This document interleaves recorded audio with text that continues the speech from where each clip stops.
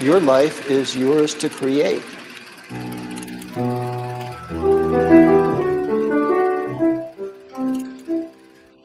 Yeah, maybe I only exist in your mind. I'm still just as real as anything else. It seemed like I'd walked into an alternate universe. You haven't met yourself yet. I'm trapped. I want real human moments. I want to see you. I'm not in an objective, rational world. You can have any kind of sex you want.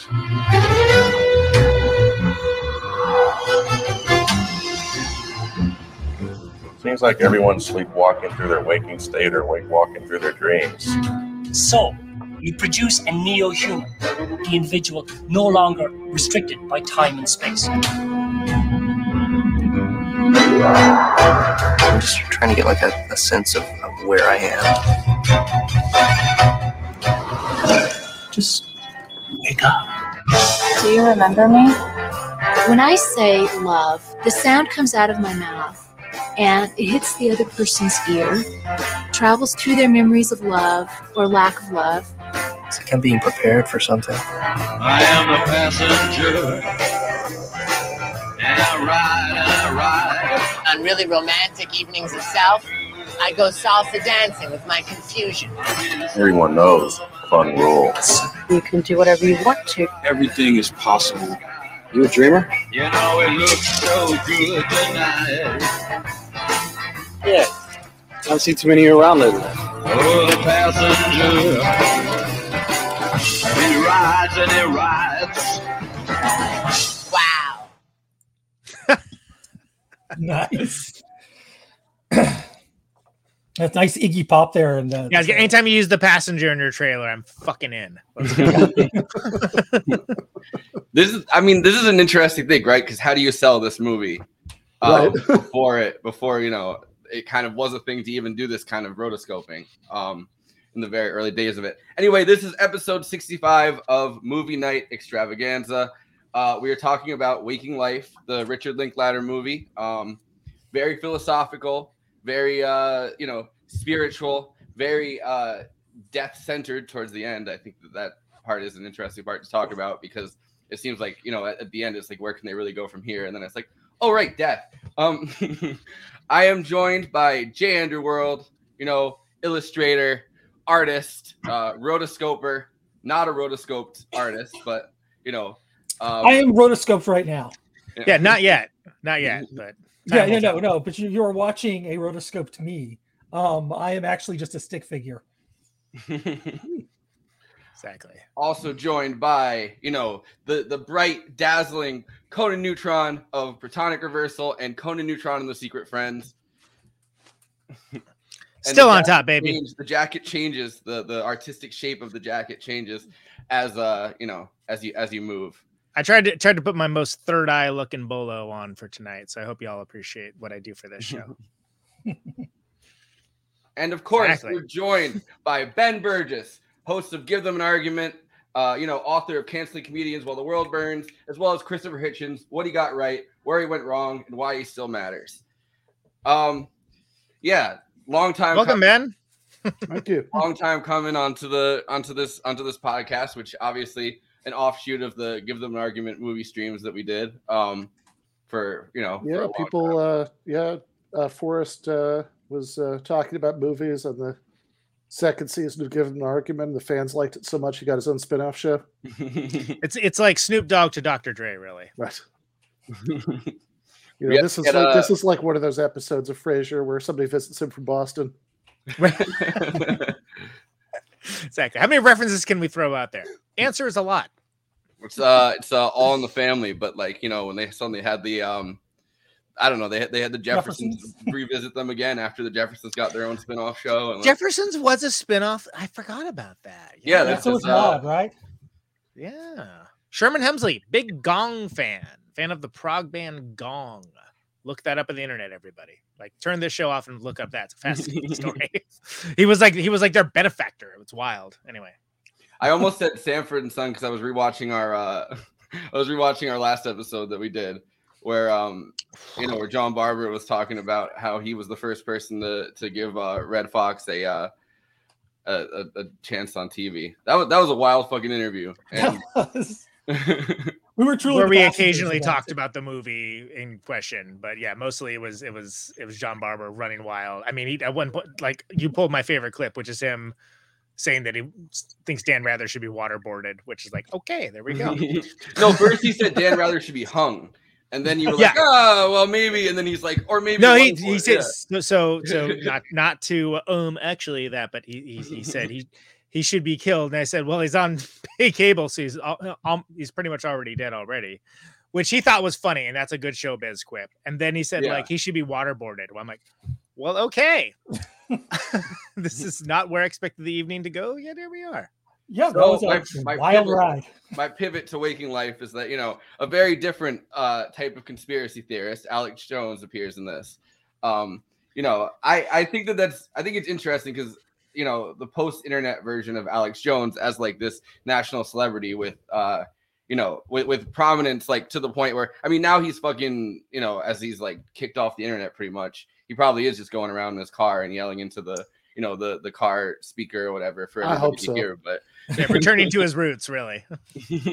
But it's impossible to like almost fathom at this point that like at one point he was just a public access guy in Austin, and like just kind of like your neighborhood crank that was yelling into the TV. And then and we talked about this last night. I think the thing that really changed it was when he like infiltrated Bohemian Grove in 2000.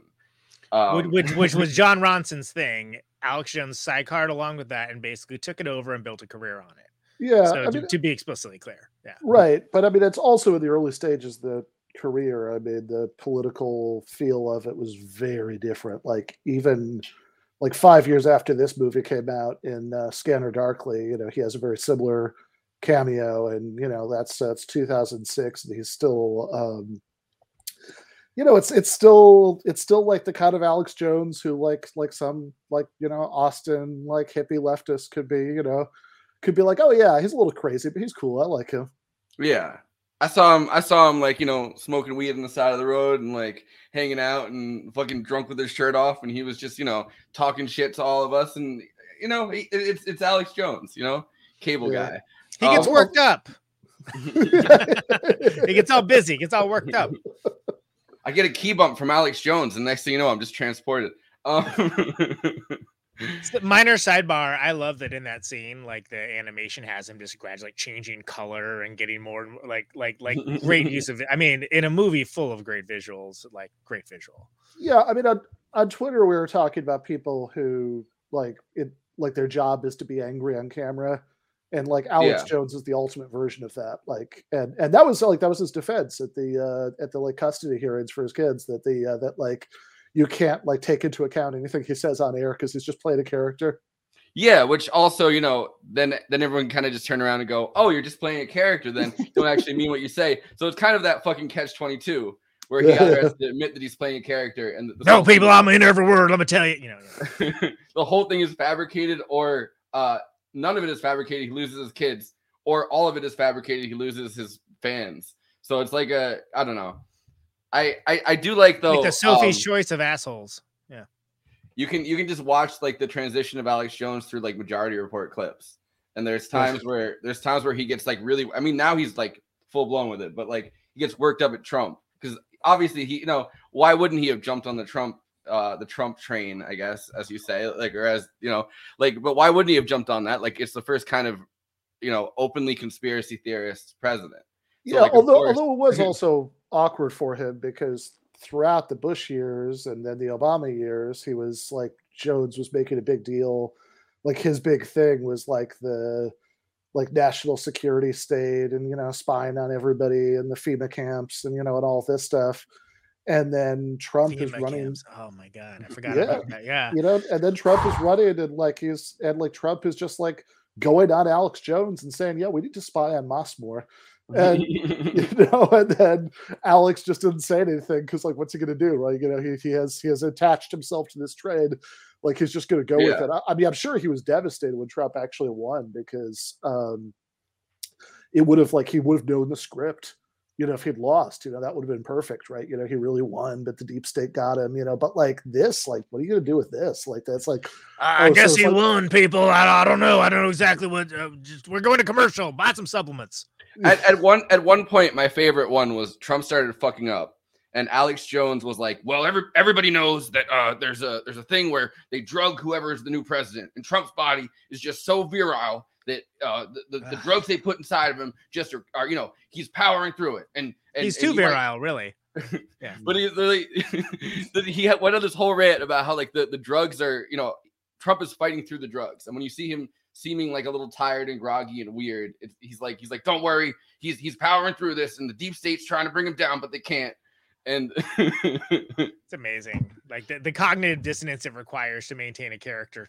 Well, yeah, because like I mean, honestly, it was a pretty good performance. Because like, what do you like? Okay, if you're Alex Jones, you spent the last like 30 years building up this brand, and then you've trapped yourself into this position where the guy you supported is president. So it's like, are you pro-government now? I mean, like, what do you do with that? Like, yeah. Well, folks, when I said, "Oh, government was terrible," I didn't mean this government. This government's actually okay, but the rest of them, not so much. Yeah. There's no nuance when you're doing. By the way, am I the only one that ever thought of Alex Jones as like he's just doing pro wrestling? It's like a pro wrestling thing, right? And I say that as someone I'm avowedly not a wrestling fan, but come on, like, do we? Yeah. Like, well, I mean, clearly that's what this is, right? It's kayfabe, is what you're seeing. You're recognizing the kayfabe of Alex Jones from the kayfabe of wrestling, and you can appreciate the kayfabe of wrestling, and you can appreciate, like Michael Brooks did, the kayfabe of Alex Jones. Yeah. Well, the thing is that Trump was okay, so perfect example. Sorry to barge in, but it's what I do. Like there was a thing with the orbs. Remember with Trump, he had there was those orbs, and like it was like they're just orbs, people. There's nothing crazy about it. And it's like, what is it? Aren't you Mr. Illuminati, Bohemian Grove? Like global that conspiracy? image should have been Christmas for Alex Jones. It would have been if the president had been anyone else. Yeah. And they're just like, oh, they're just orbs. It's just a standard orb. It's like, what? Are you fucking kidding me right it now? Also like, let your other brand, dog. It let other conspiracy theorists like distance themselves from Alex Jones by being like, oh no, that's the CIA one. That's the one that's like, yeah, those are the CIA orbs. They're like, no, not the orbs. They're like, that's the conspiracy theorist that they've planted to like give you the wrong conspiracy theories. My God. So there were several like high profile conspiracy theorists that were like, oh no, that's the planted opposition. And we got the true stuff. We got the true conspiracy theories. You don't have to listen to that guy. He's a MAGA guy. Like, fuck that guy. Listen to our CIA conspiracy theories, and they're totally different. And those orbs, crazy orbs. I didn't expect to take this to such an orb related discussion, but I'm down with it. I think we're good. It's a good place for us to be. We need to ponder our orbs more, I think. Can I just say too? They're pondering their orbs, Jerry. Can I just say that if you were to, that's good. If you were to look at the overall reviews, say on Letterboxd for some unknown reason, you would think this is a movie about Alex Jones, by the way, with the amount of comments about it. It's like this Alex Jones is in this for maybe 2.5 minutes. Now they're a memorable 2.5 minutes. Sure. And that's in a movie with a lot of memorable scenes, but like sometimes I wonder how we're going to get out of focusing on these sorts of like micro niche things at the expense of everything else, which is a much larger discussion than talking about waking life. But I think it's a good topic to bring up because this movie is like basically you could call it conversation starter of the movie, basically. Yeah. Right. I mean, it's nuts how many there's so many big high level ideas being talked about. And they only get like 30 seconds to a couple minutes a piece. Like they don't focus on, they don't hyperfixate on any of these ideas. Like a dream. They're kind of putting the ideas out there and you can like think whatever you want about them. And they're like, all right, moving on to somebody totally different. Yeah, right. I mean, the appeal of the movie is mostly the atmosphere, but then it's just all interesting, right? I mean, some of it's like crazy and ridiculous, but it's all interesting. Yeah, exactly. And one, it's the logic of it, like moving so fluidly from one thing to another. I think it's people attribute it to laziness. It's anything but lazy. Oh. Like, I mean, that's like Linklater's thing. Like he makes things that should be seem very extemporaneous work, and they're actually very tautly set, and in a way that I don't think I understood before I finally saw Before Sunrise, Before Sunset, like that series, which is astounding. And I was telling Forrest, I avoided them for a while because I thought they were in The Princess Bride. Fred Savage's character talks about them being kissing movies, and they doesn't want to see a kissing movie. And I assumed that they were kissing movies, and lo, indeed they are, but they're also fantastic. And when I was a younger man and I saw Waking Life and it had the scene with the two of the characters, the Julie Delpy character and Ethan Hawke, their characters reprising their roles from that film, I was like, what's this? I don't care about this. And I was like, this time, like, oh, great. Oh my God, that's awesome. I can't wait to see this, which is great. Cause I think this, for me, that's perfectly indicative of what this film offers to you for different ideas and how you react to them as a different person than the first time you saw them and what changed with you. And I think that's brilliant. What's going on with you? What's changing with you? No, I also think that, your point about people being kind of these micro niche celebrities or like, fulfilling that role like Alex Jones or something. It's incredibly interesting with Linklater as a director in general, because Andy and I watched Slacker a few months ago with Matthew Film Guy. And we had an amazing 2-hour conversation about that on, an earlier podcast episode. And a lot of the not canon, I wasn't on it. That's great. I listened to it. It's wonderful.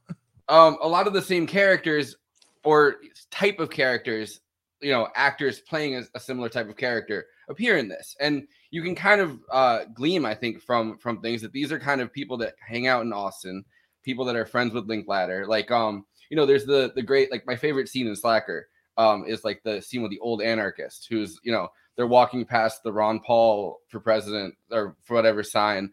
And he's like, oh, those are not real anarchists. I'm a real anarchist. Those are just pretty much right-wing libertarian people. He calls it out 100%. They're those are people that are obsessed with money. And there's this old guy just riffing on how he thinks that bringing down the government and McKinley, the guy that killed McKinley was the last real anarchist that really existed. And he's meditating on all this stuff. That guy appears again in this movie.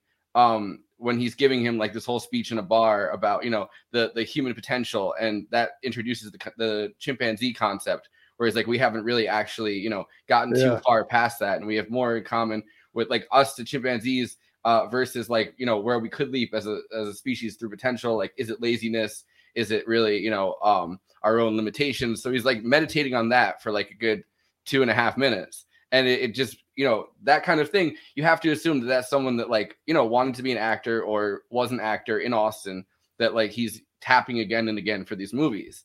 So, it's interesting to see someone like Alex Jones, who assumably wasn't going to get bigger than that. You know what I mean? If his career hadn't blown up with Bohemian Nobody Grove, would have predicted his career arc, which basically, I know he won't even acknowledge him, but he should basically send John Ronson a gift basket every freaking year, because basically if he hadn't been able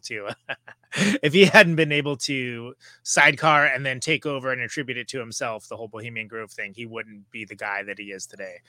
Probably better for culture, but worse for his career. So, yeah. But of course, John Ronson, as we all know, who does John Ronson hang out with? Well, not usually Alex Jones types, right? Forrest, you pulled that that clip the other day, right? We were talking. Was that yesterday? I can't remember. Which one? Can't get it out of my head. Oh, the Adam Curtis. Yeah, Adam Curtis. Adam Curtis and John Ronson are like-minded. John Ronson and Alex Jones are not like-minded, but Alex Jones. And that's an incredible. Them is the name of that book, by the way. And I recommend, since we got Ben on, we got some readers watching. Pick up Them by John Ronson. I still think So You've Been Publicly Shamed is his masterwork, if any, but Them is actually very, very fascinating. And you can basically see, unfortunately, the accidental protogenesis of the Alex Jones that we all know and loathe. So I guess, thank you. I guess taking this conversation to a level of bringing it back to the give them an argument style of these movie episodes, right? Kind of going through it in order, which we stopped doing because we realized we were horrible at going through things in order without Ben. He tried it for the first 4 episodes and it did not go well. Yeah, Ben is the clean your room kind of thing, except in order. Yeah, he's the major domo of thesis statements. We get it. Yeah, I think that the you know, American Jordan Peterson. That's what I've been going for. I told Kenzo that because Kenzo was going through like a lot of therapy stuff. Like that's a big part of our show, like that we were doing. Like we were talking about mental health and all this stuff. And I was like, you should become, you know, the leftist version of Jordan Peterson. And I meant like connecting with people and kind of getting them into like a space where, you know, because his pop psychology stuff isn't that bad. Like it's just normal, you know, pop psychology pablum. And I was like, so I meant that, but like I think Kenzo took it literally, as in like he should literally be Jordan Peterson, but for the left. And so it led to like some pretty funny like he like had me play Jordan Peterson clips, and he was like, well, actually what I would say is, I was like, that's not what I meant. I was speaking like more metaphorically to this. You're not playing a role. Exactly. So I'm sorry, what are we doing? Like Hermit on stream. Yeah, there's enough of that. I mean, I think for Waking Life, it would be particularly tricky to. How? Yeah, where do you start or where do you begin? It's an Ouroboros? Yeah, because like you're not going to go through like all, you know, like Ouroboros. Yeah, I mean, I guess you could say like, I think the first, you know, like to the extent that there's anything resembling a plot in this movie, then that I guess like probably the first like key thing is the boat car. The boat car. Yes, thank you. So I would say the beginning is interesting, but even before the boat car, because it's the two kids or the three kids sitting there with the fortune teller, and as she says, dream is destiny, he wanders away and then floats up. And so like it's kind of giving you an opening to this that doesn't make any sense, and then bringing it back at the end and giving you like the finale with the same thing. So you're kind of having like an open and closed, I guess, system, and you have to wonder like, did the kid die back then or something, and is this his whole life and like he's going through it, or you know, is this a different kid? Like, so from that opening scene, right, it goes to first that weird the violin thing, which happens again at the end, and then the boat car. And I think that's like the first that's the first philosophical kind of question, or you know, in some ways, I mean, like more I guess the aestheticization of philosophy, because it's kind of just some guy giving you his like personal like. Yeah, I mean, so the guy with the boat car is just sort of giving like general kind of like, you know, it's like I don't know exactly how to put this, except I believe there are a lot of people in Austin who probably talk exactly like this, but you know, like he's just giving his general thoughts about life, but he's being super duper intense about it, and also he's in a boat car, right? You know, and then call him SpongeBob because he's driving around the boat car. And then there's the surreal thing where our unnamed protagonist is going to be like forgets where he's supposed to be going, and so the other guy, like the other passenger, is like drive down 2 blocks, go 3 blocks to the right, take a left, and then drop this guy off there. It's like, which is totally what you do to fuck with somebody. You'd be like, how can I think of like these really quick directions to give have someone go onto the worst possible street corner. Or like a hot dog stand or something. Yeah. Well, and then so the turnaround of that, and the part, honestly, and this part never leveled me in the way that it has until this last viewing, was that he sees them, our again unnamed protagonist sees that guy, the boat car captain, as a convenience store clerk, right, in quote unquote real life, and like he's like, hey, you were driving, you know, I met you were driving a boat car. He's like, no man, man, I don't drive a boat car. And that yeah, I don't drive a boat car, because that's such a like, so he says it was such like disdain too. Yeah, like, well, like, so that's my like... that's my literal point, is that like he says it was with such calculated disdain that only happens when you tell someone your dream or something along those lines. That like, are you fucking kidding me? Like, boat car, what are you even talking about? Like, and it I was laughing for a solid 2 minutes probably at that, and I knew the scene, but it hit me different. Like, I was like, oh my god, that's amazing, I love that. Yeah, no, and that's one of my favorite like scenes in the movie, because it's got that that line. Yeah, no, man, I don't have a boat car. Yeah, and where the boat car says like, and like the boat car guy at this point, as this just completely normal convenience store clerk, who's like just going about his business or whatever, until he says, "Man, this must be like parallel universe night. The cat that was just in here just ran out the door. Well, he comes up to the counter, and I say, what's the word, turd? And he lays down this burrito and he kind of looks at me, like he stares at me, and he says, I have but recently returned from the valley of the shadow of death. I am rapturously breathing in all the odors and essences of life. I've been to the brink of total oblivion. I remember and ferment the desire to remember everything. At which point, protagonist asks him, well, what did you say to him? And he says, well, I mean, what could I say? I said, if you're going to microwave that burrito, I want you to poke holes in the plastic wrapping because they explode. And I'm tired of cleaning up your little burrito dudes. I love that for so many reasons, but not the least of which is it does what the lyrics of John Darnielle from the Mountain Goats does this a lot. We'll just put something absolutely calculatingly fantastic and soaring in rhetoric, and then put it next door to something incredibly like mundane and super easy to understand. And it makes I've been obsessed with that as a songwriter, because I think it's such a hard road to walk on, and that exchange is perfectly emblematic of that. I love it. Dearly. It also has these like weird like NPC vibes, right? Like you're playing a video game or something, and every time someone walks up to this guy, he goes, "What's the word, turd?" And then you have to engage with him, and then he's like, well, I just heard from this guy that like just returned from like the valley of the shadow of death, and he was like, exposition dump for your next quest. Yeah, exactly, totally. And then like you go to follow up to find your out more quest about is it. You must microwave a burrito and not have any of it explode. No, that's real. I think that there is kind of a thesis statement though in the opening boat car scene. Mm-hmm. And it's kind of the most, I think, facile and kind of simplistic version of this. But he says, it's like you come into this planet with a crayon box. You may get the 8-pack, you may get the 16-pack, but it's all in what you do with the colors you're given. And don't worry about drawing inside the lines or coloring outside the lines. I say color outside the lines. And he's going on this like extremely facile and like simplistic rant about, individuality and like being yourself and what that really means. And that sets you up for the next, multiple like is that facile though? I don't agree with no that. I don't think it's the thought is facile. I think that it's explored in depth in the next few scenes, and it's explored from all these different angles. I think this guy is giving you like the the down home Texas like metaphor. It's the Reader's Digest version of it. Yeah, we get it. Yeah. So I do think that it's interesting that they do that because he gets hit by the car after that.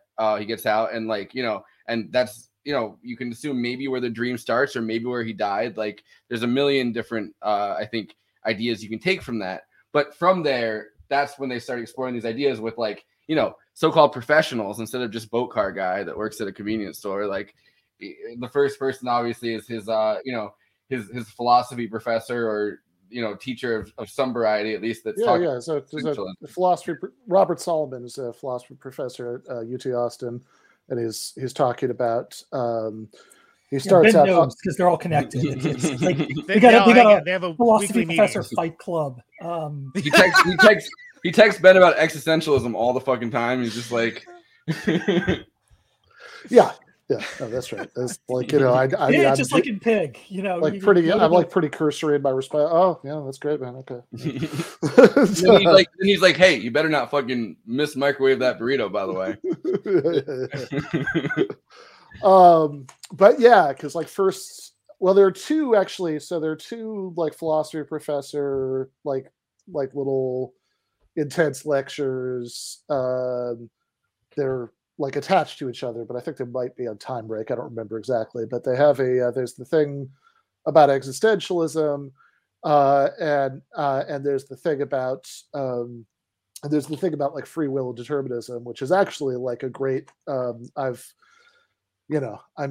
abused my position of power to like force like many intro philosophy classes to watch this entire movie straight through, but like also like even if you're not going to do that, it's like a good thing to show in a class like that, like just to show that scene, right? Because it's actually like a really good, clear exposition of like what the problem is, and what determinism is, and why that might be a problem for for free will, and and all of that stuff. And I mean, I think that's part of the appeal of the movie, the way that stuff like that is just like woven together with like just insane nonsense, like the I don't know, the guy, the prisoner who's like ranting about how he's gonna like cut off the judge's, you know, eyelids, you know, so he'll see him, you know, himself being, you know, all the stuff he's going to do to torture him, or you know, the yeah, two guys. but that, even that kind of connects to the same thing, right? Because I wrote down tons of fucking quotes from this movie, but he says, "I want you to know that it's me. I'm the one doing it to you, me." So like even this, you know, even this prisoner that's like sitting there ruminating in a tiny jail cell, which I would assume that it's the same character in some ways as Slacker. That guy plays the that guy plays you know, this weird sketchy guy that gets in their car and is just driving around with Richard Linklater and I can't remember who the other actor is, but like he's just talking about like how his stepfather just died and like he's going to visit him and he's like, nah, he was a piece of shit, don't worry. Like it's this weird scene. So that same guy comes back in this movie. And that scene also kind of has a pinball machine, I think. It's like a similar vibe to this movie, like, you know what I mean? But like so, but when he tells the Philip K. Dick story in the yeah. But I'm saying like, so there's like these connections between the two movies because Slacker is like really the first, I think, you know, thing that Linklater really did that's like a full length movie, and so I think it's interesting that like even you know, even the most psychotic prisoner standing in this tiny little fucking cell that's like going to be there forever, probably, presumably, you know what I mean? Like that's like, oh, I'm going to get out of here and I'm going to kill everyone. He still wants everyone to know that it was him. It was him doing the killing. It was him, you know, that has done all this stuff. And he's thinking about all the stuff he could do. But like at the same time, he's like, I want to make my mark. Like I want my own individuality to shine through this. Yeah, like, it's a lot of different ways of like like there's that whole chunk of the movie that's like a lot of different ways of thinking about freedom and individuality. So there's the fancy like philosophy class stuff, there's the prisoner, there's, you know, there's the two guys in the bar shooting each other, you know, like the, you know, after giving like NRA slogans about how, you know, was a well-armed populace is the best defense against tyranny. Yeah. You know, like, which you know, the most logical thing to happen from that is not, hey, we're actually going to shoot some guy robbing a bar. It's like, oh, we accidentally shot each other because we got drunk. Like that's like the next logical step to that, because it's like, you know, two drunk guys and the guy puts a fucking gun on the table at a bar. It's like nothing good's gonna come from that.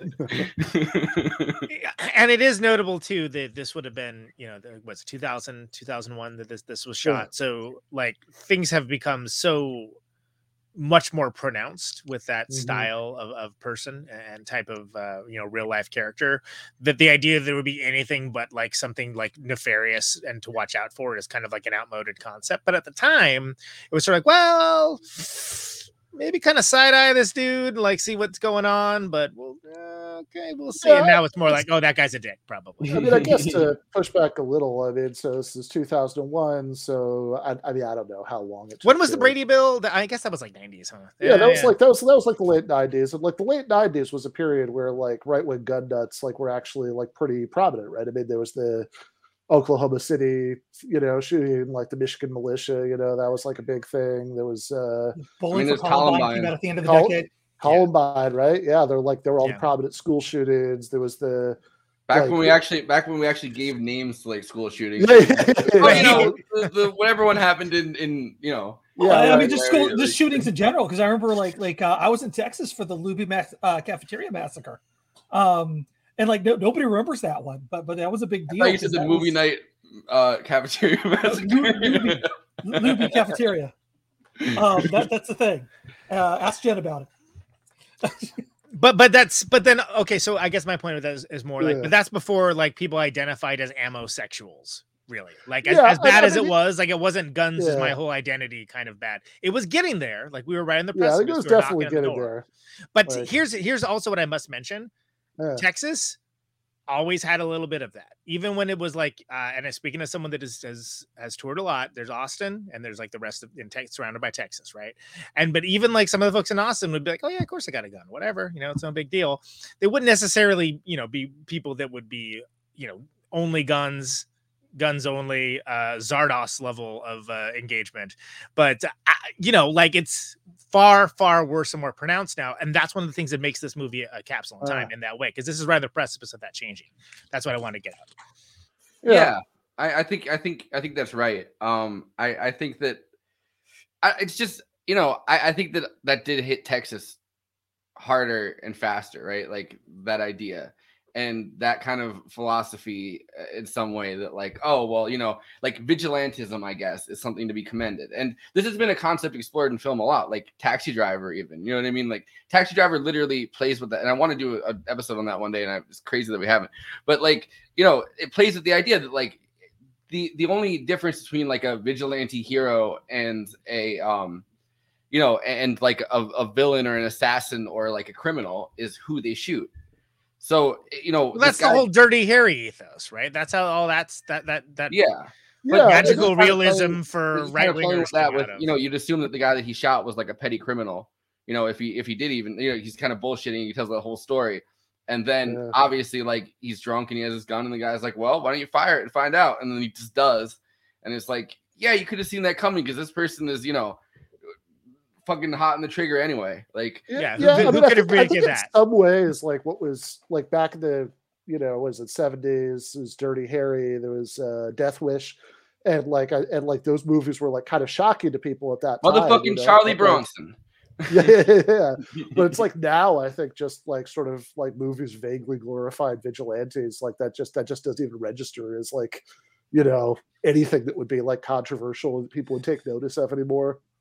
Yeah. But then by the same token, look at the Marvel Punisher series, right? Like they basically invented an entirely new storyline for the character because so many of the people with the Blue Lives Matter skulls and whatever have adopted that character without knowing anything about it or the character's actual real life comic motivations. And so they basically, to get the Punisher on the screen, they had to like change the character somewhat and give him an arc that was very specific rather than just like, this is a guy who believes that the law has failed and only helps like the corrupt, doesn't actually help any of the people, et cetera, which is a much deeper, it goes more into like Frank Castle is kind of ACAB to a certain degree. He just won't kill them.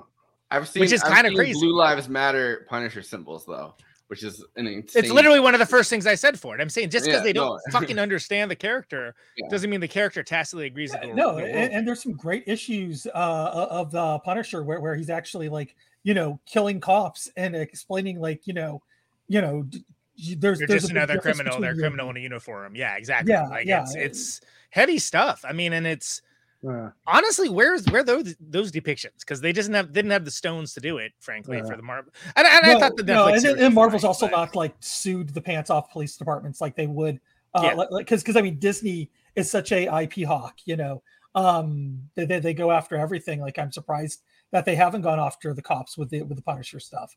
Anyway, I didn't mean to turn this into Punisher discourse. Sorry, guys, but like, but I mean, actually, also another good one that somebody points out in the chat, is David Koresh. I actually completely forgot about that in the rundown of all the crazy right wing gun shit from the 90s. Oh yeah. I was also right up the street from there. I did not live there. Lesser known musician by the name of David Koresh. Well, they had the whole Waco like Netflix series pretty recently, and they had the entire thing kind of playing out like playing out with famous actors and playing with who you feel I guess sympathetic towards in the story, and like I don't know, it was kind of fascinating. No, I mean actually like you read like just like spend like half an hour with the Wikipedia entry on Waco. It's like there are way more levels of insanity than like anything you might vaguely remember, from what happened. But I think like if anything now we maybe were like cycling back around, because I feel like in the 90s, like 96, right, Clinton had the Anti-Terrorism and Effective Death Penalty Act, and like the anti-terrorism that we were talking about was like really like right-wing domestic terrorism. That was like Oklahoma City bombing. Yeah, exactly. And first try at the World Trade Center. I mean the World Trade Center thing, like that was like 93, but that was like a little bit of a blip, right? Most of the terrorism that people were thinking about at that time really wasn't that. And then of course, from like 2000, basically throughout the like Bush and Obama years, like that was just completely swamped out of everybody's minds by like Al Qaeda style, Islamic fundamentalist terrorism. And now I think we're finally like coming back around a little bit where like we're now, I think, like right wing domestic terrorism is like taking up a lot more space in people's heads again, especially like post January 6th. Yeah, well, I think that we went through this They're weird. just some good old boys having a good time. What you got a problem with that, man? No, but I've been thinking about this actually quite a bit lately. I think for a long time that they tried to, like, throughout the Trump administration, and like, the early years of the late years of the Obama administration, like they tried to make kind of Antifa, like anti-fascist anarchist, like black blocs, which, it like you would think kind of would be in some ways like a terrifying concept to, like, if you're looking at it from like the point of view of like, white suburban moderate people, right? Like you would think that in some ways that would be a perfect thing. Like all of a sudden a bunch of people run up and just like kind of firebomb a Starbucks or something. Right. And it's like kids in their 20s or something. And we talked about Mother Custer's Goes to Heaven with Megan Day the other day. And the actual like anarchists running out throughout Germany in like the 70s, and the similar concept, right, where like it's just like these random acts of violence, maybe not violence necessarily to hurt people in the case of Antifa, but like this kind of thing, like maybe we can inspire an emotional reaction to get an insane amount of fucking law enforcement funding with this. Like that's going to get us like, our billions of dollars to, fund law enforcement, no more defund the police, like ideas, like, you know what I mean? Like we're really going to beef up with that. It didn't work. So what do you have to do from there? It's like right-wing extremists that are like, literally storming the fucking Capitol. Is that going to work? And it's like, yeah, all right, that worked. Like, yeah, to a point, right? Like, I don't know how, I mean, I think it's like early days yet, like we'll kind of see like how long that holds into his attention. But I mean, it's not a deep bong hit, but it's like, it's like a little. There's it's definitely a puff pass, it's a definitely at least a terrorism contact buzz there. But but yeah, I mean, I guess so. Like there's this early cluster of scenes that's about like free will and freedom and individuality, and then and like personhood. Like I remember there's one with was it like the women in the coffee shop or something, and they're talking about the, was it I see a picture of myself as a little kid, and talking about Benedict Anderson's what is it, Imagine Communities or whatever. That's like the Michael Brooks used to talk about that book a lot. But yeah, and then I feel like later in the movie there's this cluster of scenes that's about like mostly is about like I don't know, I'm trying to come up with like the less pretentious word, but like epistemology, right? Is anything real? Can you know what's real? Like all that stuff, like the like most memorably, I saw Forrest riffing about this on Twitter earlier, the light bulb, the light scene, right? They established that you supposedly, right, in a dream you can't change the light levels, and so this was always like the dumb gag that I would do after I showed this movie in class. I would like walk over to like, it's like the movie finished as the credits were going. I would like go out over and like pretend to be trying to turn on the light, to not be able to do it, but, visual physical humor, which is funny because I feel like the most nightmares I've had are in like a college classroom. Like that's where they take place, and it's like everything's normal, and then you're like, oh shit, I didn't do any of the work, and I'm supposed to give a fucking presentation today. I should probably not be here. Where are my clothes? Where are my clothes? Well, and there's so much of it that's just like, one character talking to another, being like, "Am I in a dream?" The other character, "No." Exactly what a dream would say. Like that. There's so much, and I love this movie, but there's so much of that. Like where, and again, I'm playing that for comedic effect, but there is that level of oh wow, crazy, and like the light switch thing is a perfect example. Like the one character like is telling the protagonist about that, and then like he hits it's like, oh, and then it's like. And everyone's just sort of like, which is also funny because like most of the political content in this movie is sort of like, kind of what you would expect from a kind of like sort of, somebody who's like vaguely anti-establishment in sort of a liberal way, in like Austin in 2000, 2001, So yeah, it's that time period too is important because the time period is very important for understanding the vibe, right? We still like Alex Jones. There's a pre 9/11 is the best. Yeah, it's a very pre 9/11 movie, but that's because I said 9/11 was a vibe shift. Yeah, 311 was an inside job. No, that's certainly true. I have.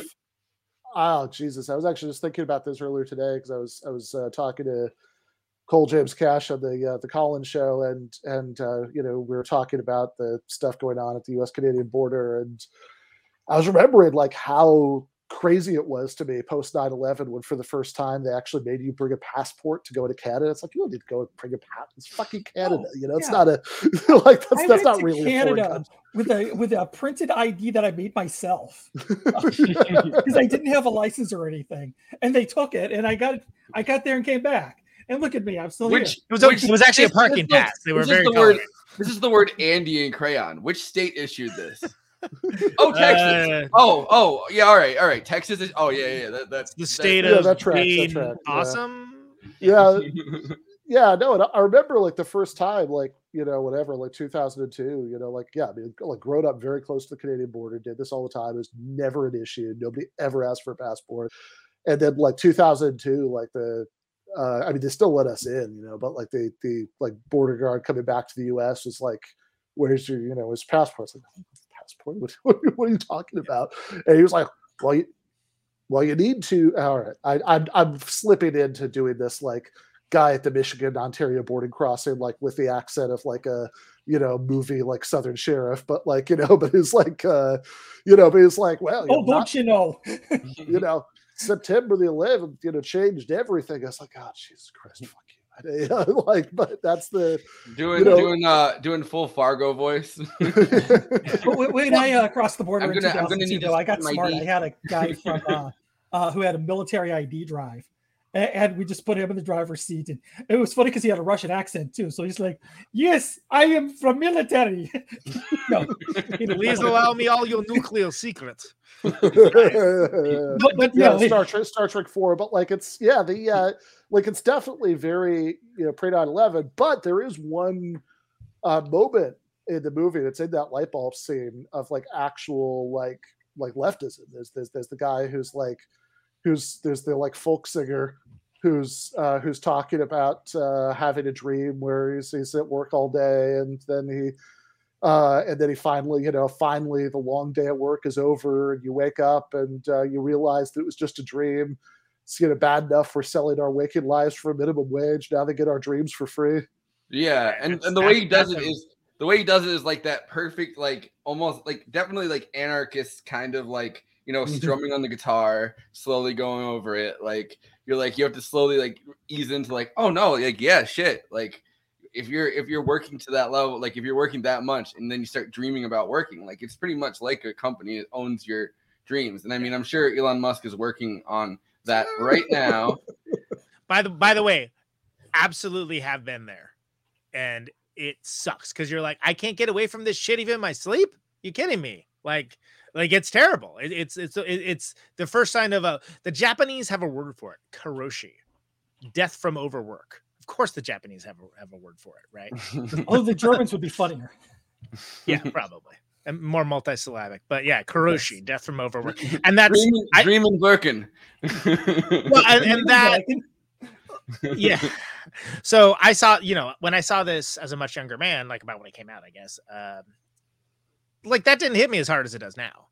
Yeah, and part of the least of which is like the workplace exploitation that has gone on in the name of the pandemic, and the like, oh well, you aren't doing anything, right? Like, well, it doesn't matter if I'm doing anything or not. This is my time and not yours, and you are not paying for that, and you are not allowed for that. But that is somewhat still of an untold story, because I think still people are misunderstanding certain aspects of day-to-day work for jobs that aren't easily understand, like, blue collar, like going to a place, punching a clock, doing a thing.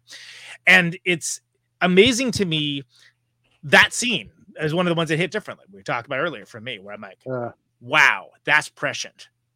That's incredibly prescient. Because if you think about like the past few years and that push towards like work and life being like this sublimated entity that like you are working at like the Googleplex and you have like the coffee shop and the restaurants designed so you never have any need to leave and you just live at your job and are always working. Yeah, and I mean, like if you're and there's the sort of non-corporate like gig economy version of the same thing, of course, right? That which like, is my other life, right? Yeah, Exactly. I mean, like, I mean, not to put too fine a point on it, right? I mean, I'm sure, like whatever. I mean, I have a, I mean, I think I had like 6 days off last year, right? Like I'm sure. I'm sure Andy has dreams that are about, are about like all the people who are like hitting him up in the middle of the day, asking for thumbnails. Oh God, I've actually dreamed like I was making something for you, woke up and then had to make something for you. See, even in your dreams, you can't get away from it. They own you there too.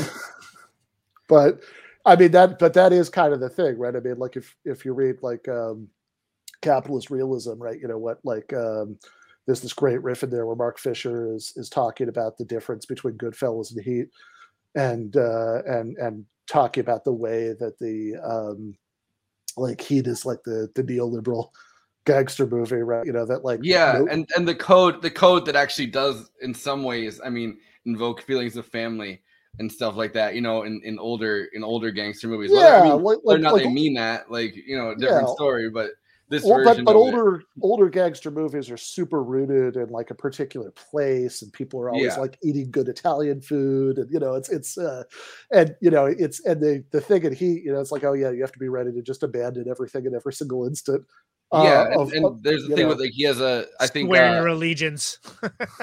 Well, Mark Fisher references the fact that he's like, oh, well, like you have a wife and a family or something, like, and you kind of have to just be able to just take off because you're tailing somebody who's like a neoliberal gangster. Like you have to just kind of abandon that. If you have more than what you can fit into like a a small fucking backpack or something, like you're gonna be fucked. Yeah, well, no, okay. Exactly. So I was just gonna say, I mean, I think that like that's the what's like the waking life scene is like a very old fashioned version of this problem, right? But it's like what we have now is this like awful combination for a lot of people of the experience of the minimum wage worker described in the Waking Life scene and the experience of like a small businessman who has to like hustle like every moment of every day and like worry about going out of business and all of that stuff. And now a lot of people have the fun experience of having a weird combination of both. And I've been thinking a lot about like I've just had like conversations with people that kind of have had chaotic, I guess, personal experiences in the last, during the pandemic or whatever. Like leaving relationships or like, a whole bunch of different stuff, like family stuff didn't work out.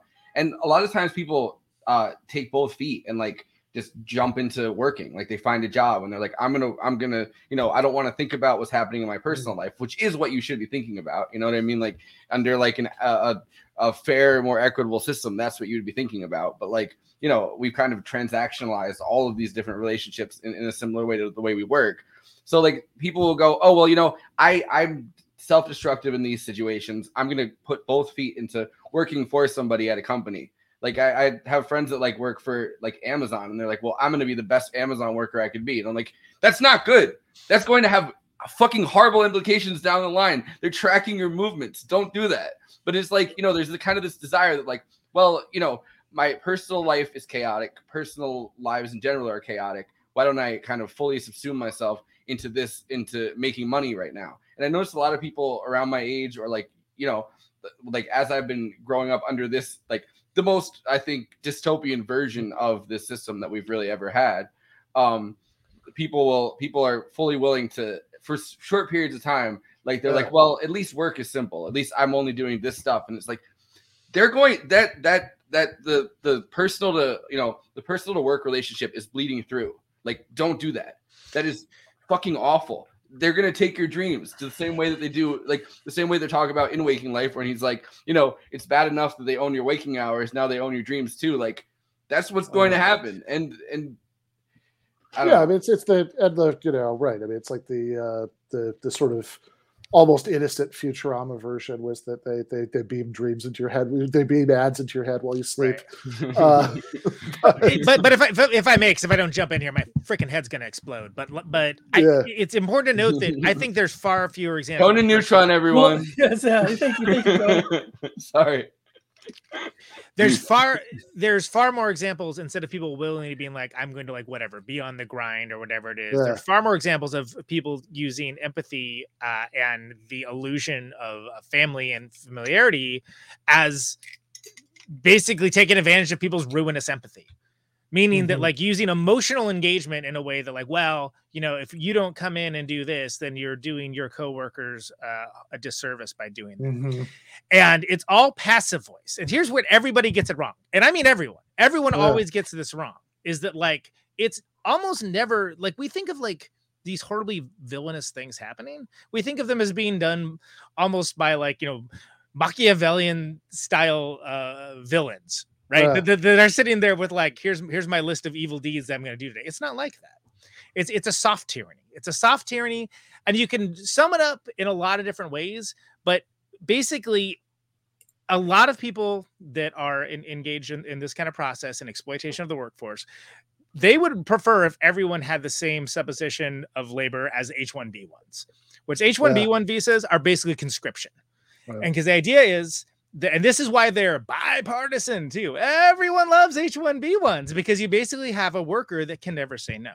Because if you say no, they don't even have to give a reason. You're shipped back off. And in these folks, usually younger men, especially in tech, are supporting not only their immediate family, but their extended family and like people associated with them. So everything is not just right on them for their own personal stakes and for their own personal like immediate family, but every part of it that they cannot say no. And this is exploited, especially in tech, on a level to which most people do not even realize. It's exploited everywhere in every business with that type of visa too. It's 100%. And then horrible, like the farm workers are in slave-like conditions. Exactly, it's conscription. It's essentially conscription, but it's soft conscription because they can fall back on well, you have the choice to opt out anytime you want, and it's such a false dichotomy. But it's never laid bare and put out there because again, this is like bipartisan support. Everyone loves it. Hey, we love the cheap labor, everybody, don't we? And it's makes me crazy because I don't know if it would be possible to tell that story in a way that have any cultural cachet and bring people forward in a way that could cause meaningful change because so many industries rely on that. Anyway, that's a bummer. Sorry, but I needed to get that out there because I think it's important when we talk about, especially certain popular podcasts among the left seem to have a frankly preschool level understanding of the labor movement and the actual problems we face in Jesus Christ, Conan, if you want to say something to me, just say it. I'm right here. I can hear you. A certain philosophy-based speaking riddles now. Ben, you're cool. Everyone else can go to hell. Since we got the literate audience tonight, to plug Border and Rule by Harshir Walia, who writes beautifully about all what Conan was just speaking about, and actually has a fuck yeah, pump your fist moment at the end. So, highly recommend. What is it called again? What is it? Border and Rule. Okay. Nice. No, and I think Conan, as someone who before doing what I'm doing now, which, is far preferable to what I was doing before, like college and graduating, and then kind of randomly running into Michael Brooks at a cafeteria and ending up doing editing and like actually giving a fuck about what I'm doing. Like, it wasn't a Luby's, was it? Yeah. No, professionalism as chaos theory. Yeah. It's who you run into in random. It was the basement of some like place in a Brooklyn mall that, because of course it was, that like they had all of these different vendors set up, and like they were just strange. Like it would be like, hey, do you want like Japanese barbecue and Korean barbecue? We'll have that here, but over here we have is that like a world market kind of thing where they got here's like the curry and here's it literally would be that, and then it'd be like, but over here we have the worst Texas barbecue you've ever seen in your life. Right. Yeah. I call it mall barbecue. Yeah, I know what you mean. Yeah, it is weird. Like I don't want to. I know. There's been a lot of digressions. A lot of them have been my fault, but like it is really weird that that like Brooklyn, like for being this like epicenter of like, you know, super crowded, all kinds of different people, et cetera, lots of people who, you know, but like there are some cuisines that just like invariably suck if you get them there. Southern cuisines, because they fucking despise anybody from the South. But so what I was saying though with this is that to like kind of add to Conan's point, most of my jobs, you know, I live in like a small ass town. Like New Paltz has less than 7,000 people. And you know, when it comes down to working at restaurants, which restaurant industry is, besides the college in New Paltz, is kind of the most vibrant industry, I guess. Pretty much everybody that doesn't, you know, get out of here works in restaurants pretty much forever. And restaurants serving fucking obnoxious college kids from Long Island and from the city. Like that's kind of what you do here. So, but then you end up being kind of everyone's like someone you either went to high school with or like somebody you met in the process of like going to school. Like you go work at these places, and even when they have a bigger management team or something, like it's like, hey, we're kind of like a family here, right? Like we're all from the same small town. Like you don't really have to have more money. You don't really have to, you know, talk to your coworkers, right? We're like a family. Like you knew my son. Like my son went to school with you. Like you're not going to talk to your coworkers, right? And there's that level of like, you know, people kind of identify themselves with like these tiny fucking businesses because of course they do, because it's like, you know, a lot of times you get a job because it's like, you know, your friend's parent or like your friends, you know, like, so it becomes like this whole weird thing where you're and I ended up working for like my first job that I worked for a few months, and I was terrible at it. I did not want to wash dishes, but I was washing dishes at a Japanese restaurant that were kind of pissed off. They had to have everybody working there was white, and they did not want they put up a sign at one point in Chinese, Japanese, and Korean, not in English, that said, "Hey, if you're Asian, please apply here. We don't for the love of fuck, no whitey, please, thank you." No, like not no, like we're tired of like pretty much they were tired of hiring all their son's friends, who now is like a really successful. My friend that whose parents own this is now like a really successful chef in like Hiroshima. But like, you know, at the time they like put this up at the college everywhere, and people kept on like, one person understood I think one person understood Japanese and was like, this is what this says. Like it says, hey, like apply to this restaurant. We're looking for all positions.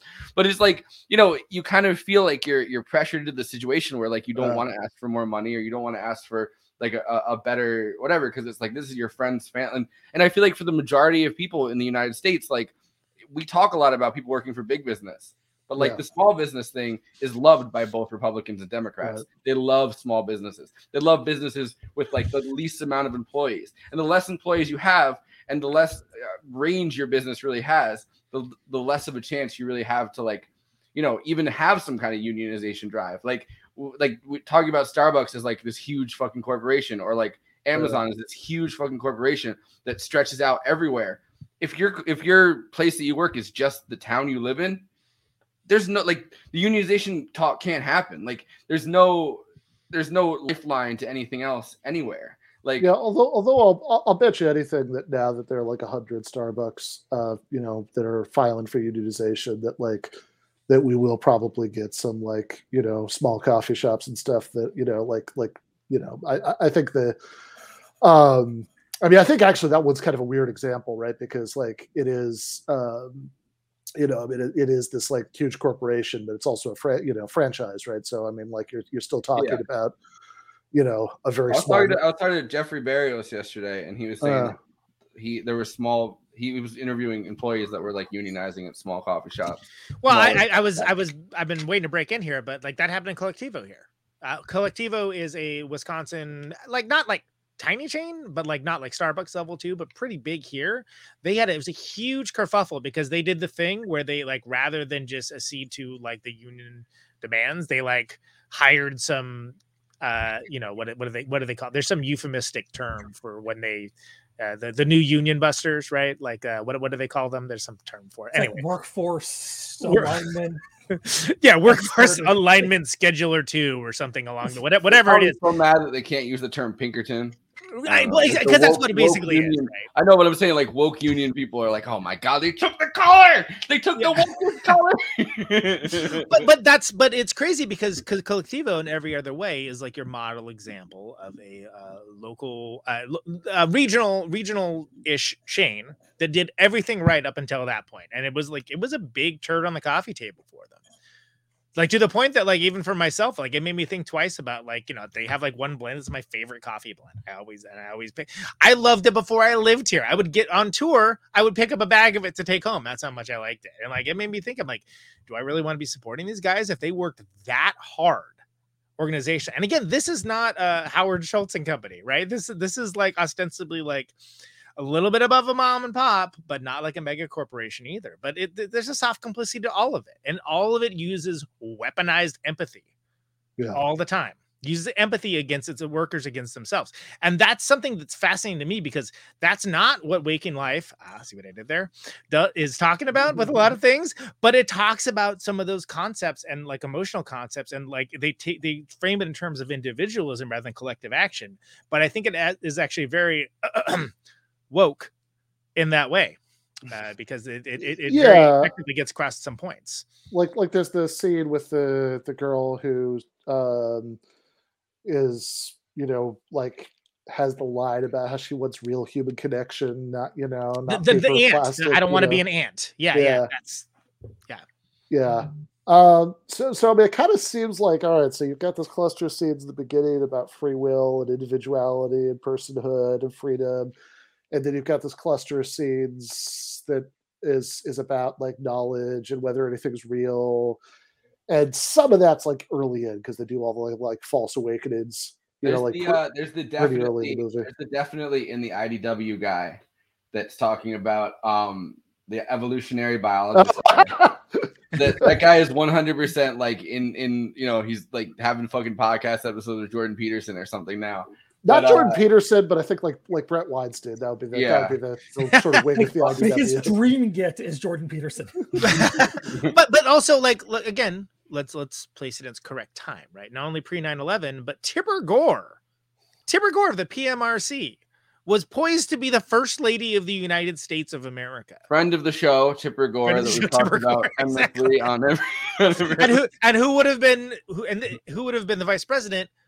Further censor Joe Lieberman, right? And this was the good outcome of that election. I need to like this is like the alternate universe that things turned out better. Yeah. So when you think about the individualism and that side, remember that's what was going on at the time. That like there was a lot of like, as the Ramones so effectively called it, censor shit. Going on. Yeah. Craziest thing, by the way, to me, learning more about the PMRC, because that's like a super vague memory of like hearing about that for me, is that a lot of what she was like so intent to censor, like you think, okay, like is this at least like gangster rap or whatever? You know, there was some of that, right? But like a lot of what she was like the most upset about was fucking Prince. Oh yeah, absolutely. Like in pure like church lady fashion, which actually probably at least partially led to the Dana Carvey character. Frankly, is that if not Tipper Gore specifically, that mindset.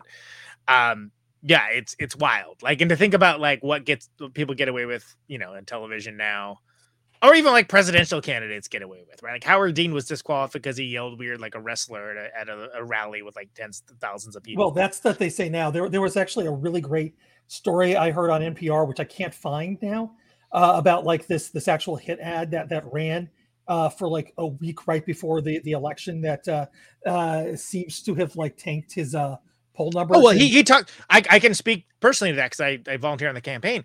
He talked about this is classic Howard Dean pre like being a tool of big pharma.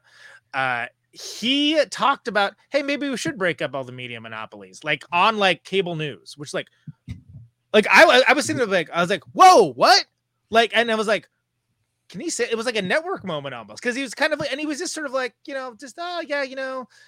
I don't think media consolidation is a good thing. We should if I get lucky enough to be elected president, we'll probably look about like breaking that up, doing some regulation. And then it was like, and then next thing you know, What's what is Yeah. blasted out on He's every gonna- media he's outlet? gonna go to- So actually, I really- 24/7, 365 with literally no context. Like if you take it with like the crowd noise, it like actually doesn't sound nearly so nuts, right? But like that was in no way, shape, or form anything other than like pure on network Ned Beatty speech. Get rid of this guy. Yeah.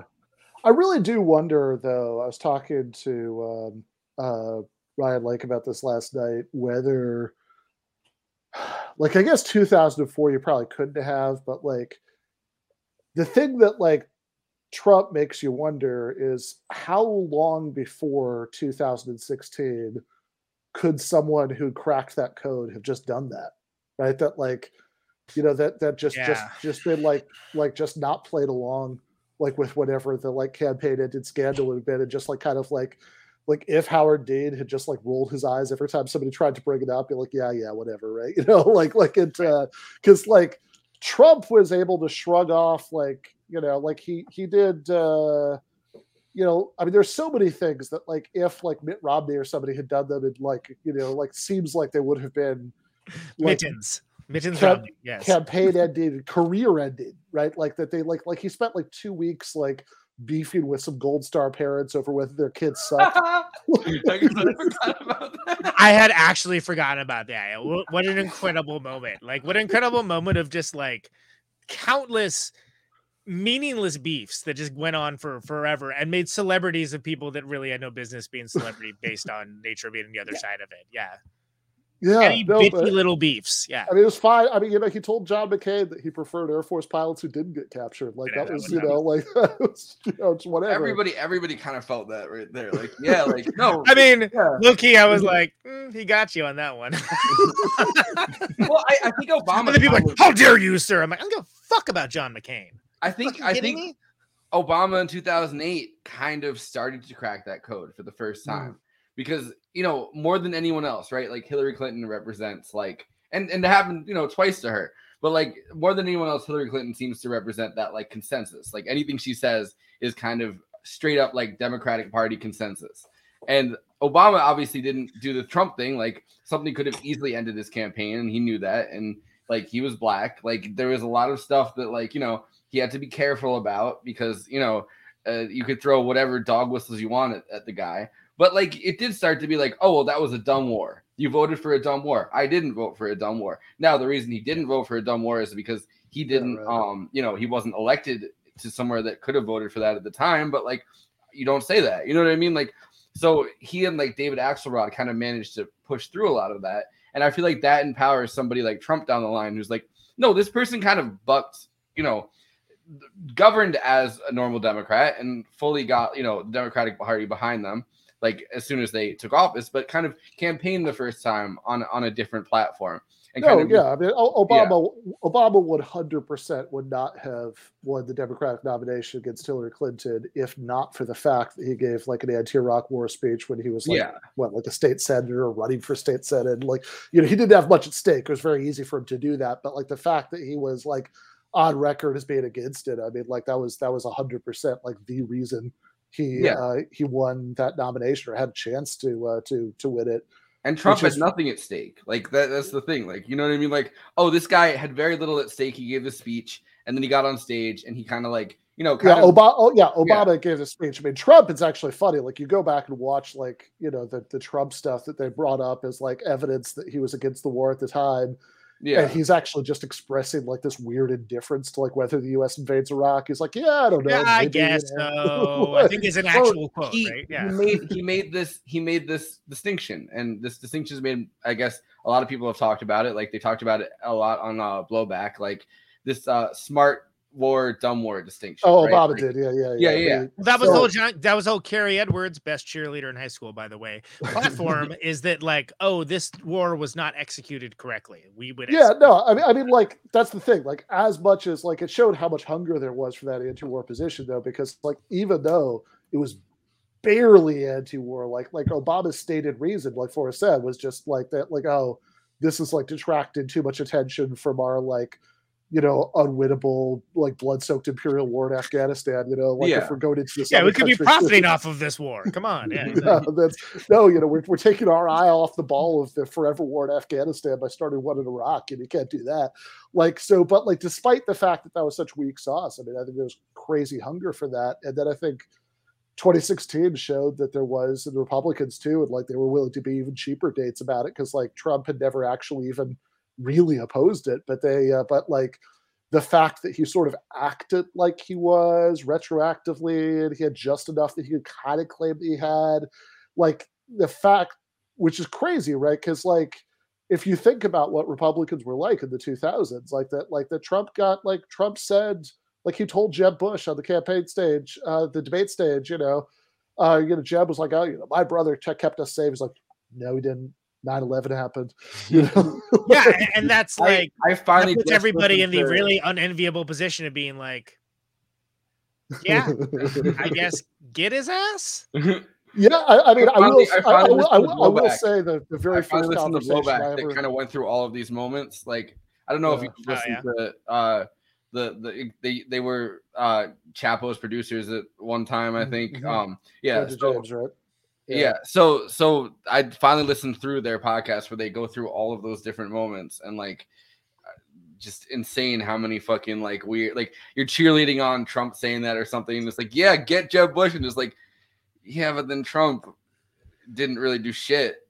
Yeah, I mean the first. I mean, it's just a pox on both their houses. Yeah, mindset, as far as I was I hope it is bloody and vicious. Yeah, exactly. Let there be blood.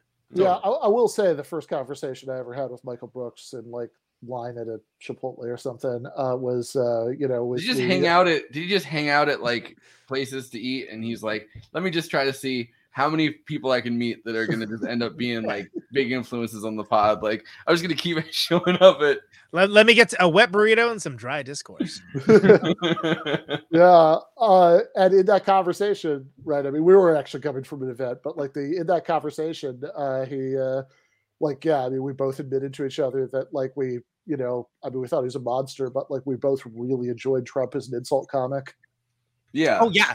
As a Borscht Belt comedian, he's fucking great. Absolutely. Yeah. He should have a residency next to what's his name?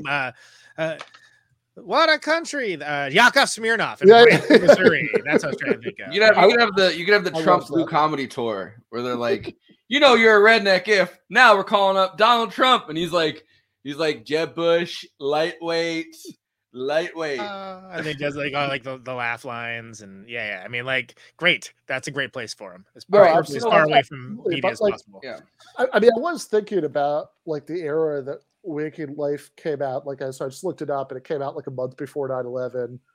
And in some ways, I think time. I know, right? That's kind of.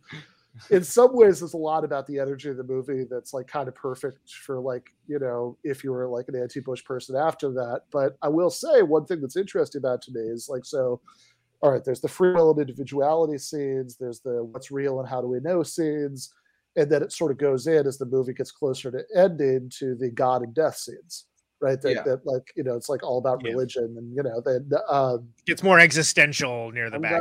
And I have something to play that this actually cues it up perfectly. I wanted to play a couple minutes of the original footage that they shot for it because I think it's really cool. But also the what's real and how do we know part of it gave me traumatic flashbacks to talking to Thaddeus Russell that one day, and when he's just well, how do you know that how do you know that Trump didn't win the election? And then it was one of the first times I talked on fucking Give Them an Argument and got into that fucking discourse for 15 minutes with Thaddeus Russell. Oh, I'm so glad I've never been on with Thaddeus Russell. But yeah. So I mean, yeah, no, the Thaddeus is. I mean, I like the guy. I just, no, he's by far my most problematic friend. But but he does. But yeah, that is the thing that drives me crazy in those conversations, because it's well, hold on, how are you super skeptical about everything, but then the dumbest conspiracy theories, where are the skeptical questions about them? What happened to that? Well, they go without saying, right? Like it's like, oh well, where's the evidence those aren't true?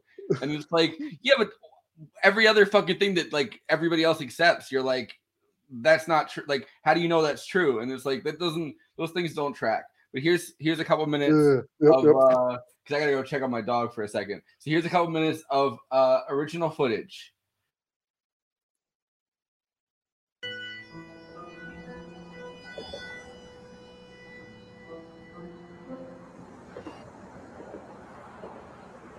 On this bridge, Lorca warned, life is not a dream.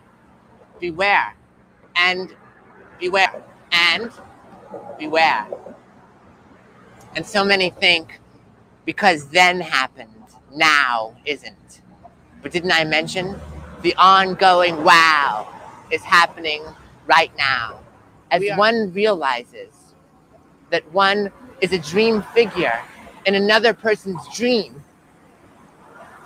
That is self-awareness.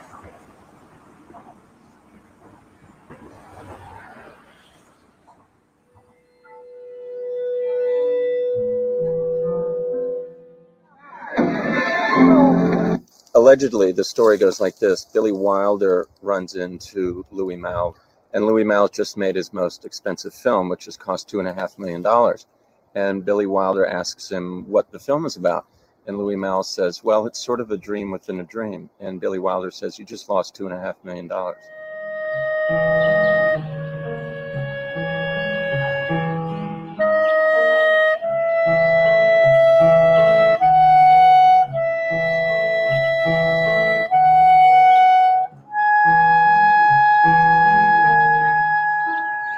As the pattern gets more intricate and subtle, being swept along is no longer enough. I said, if you're going to microwave that burrito, I want you to poke holes in the plastic wrapping because they explode, and I'm tired of cleaning up your little burrito doings. You dig me?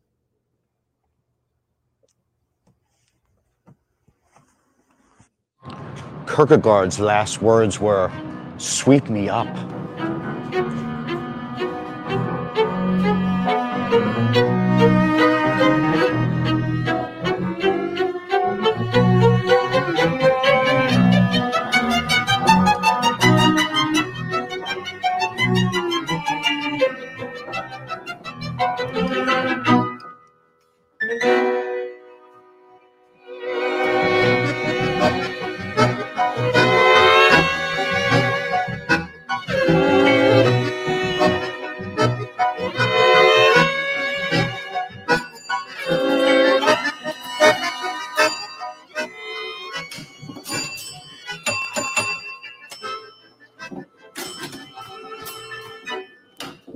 I keep thinking that I'm waking up, but I'm still in a dream. It seems like it's going on forever. I can't get out of it, and I want to wake up for real. How do you really wake up?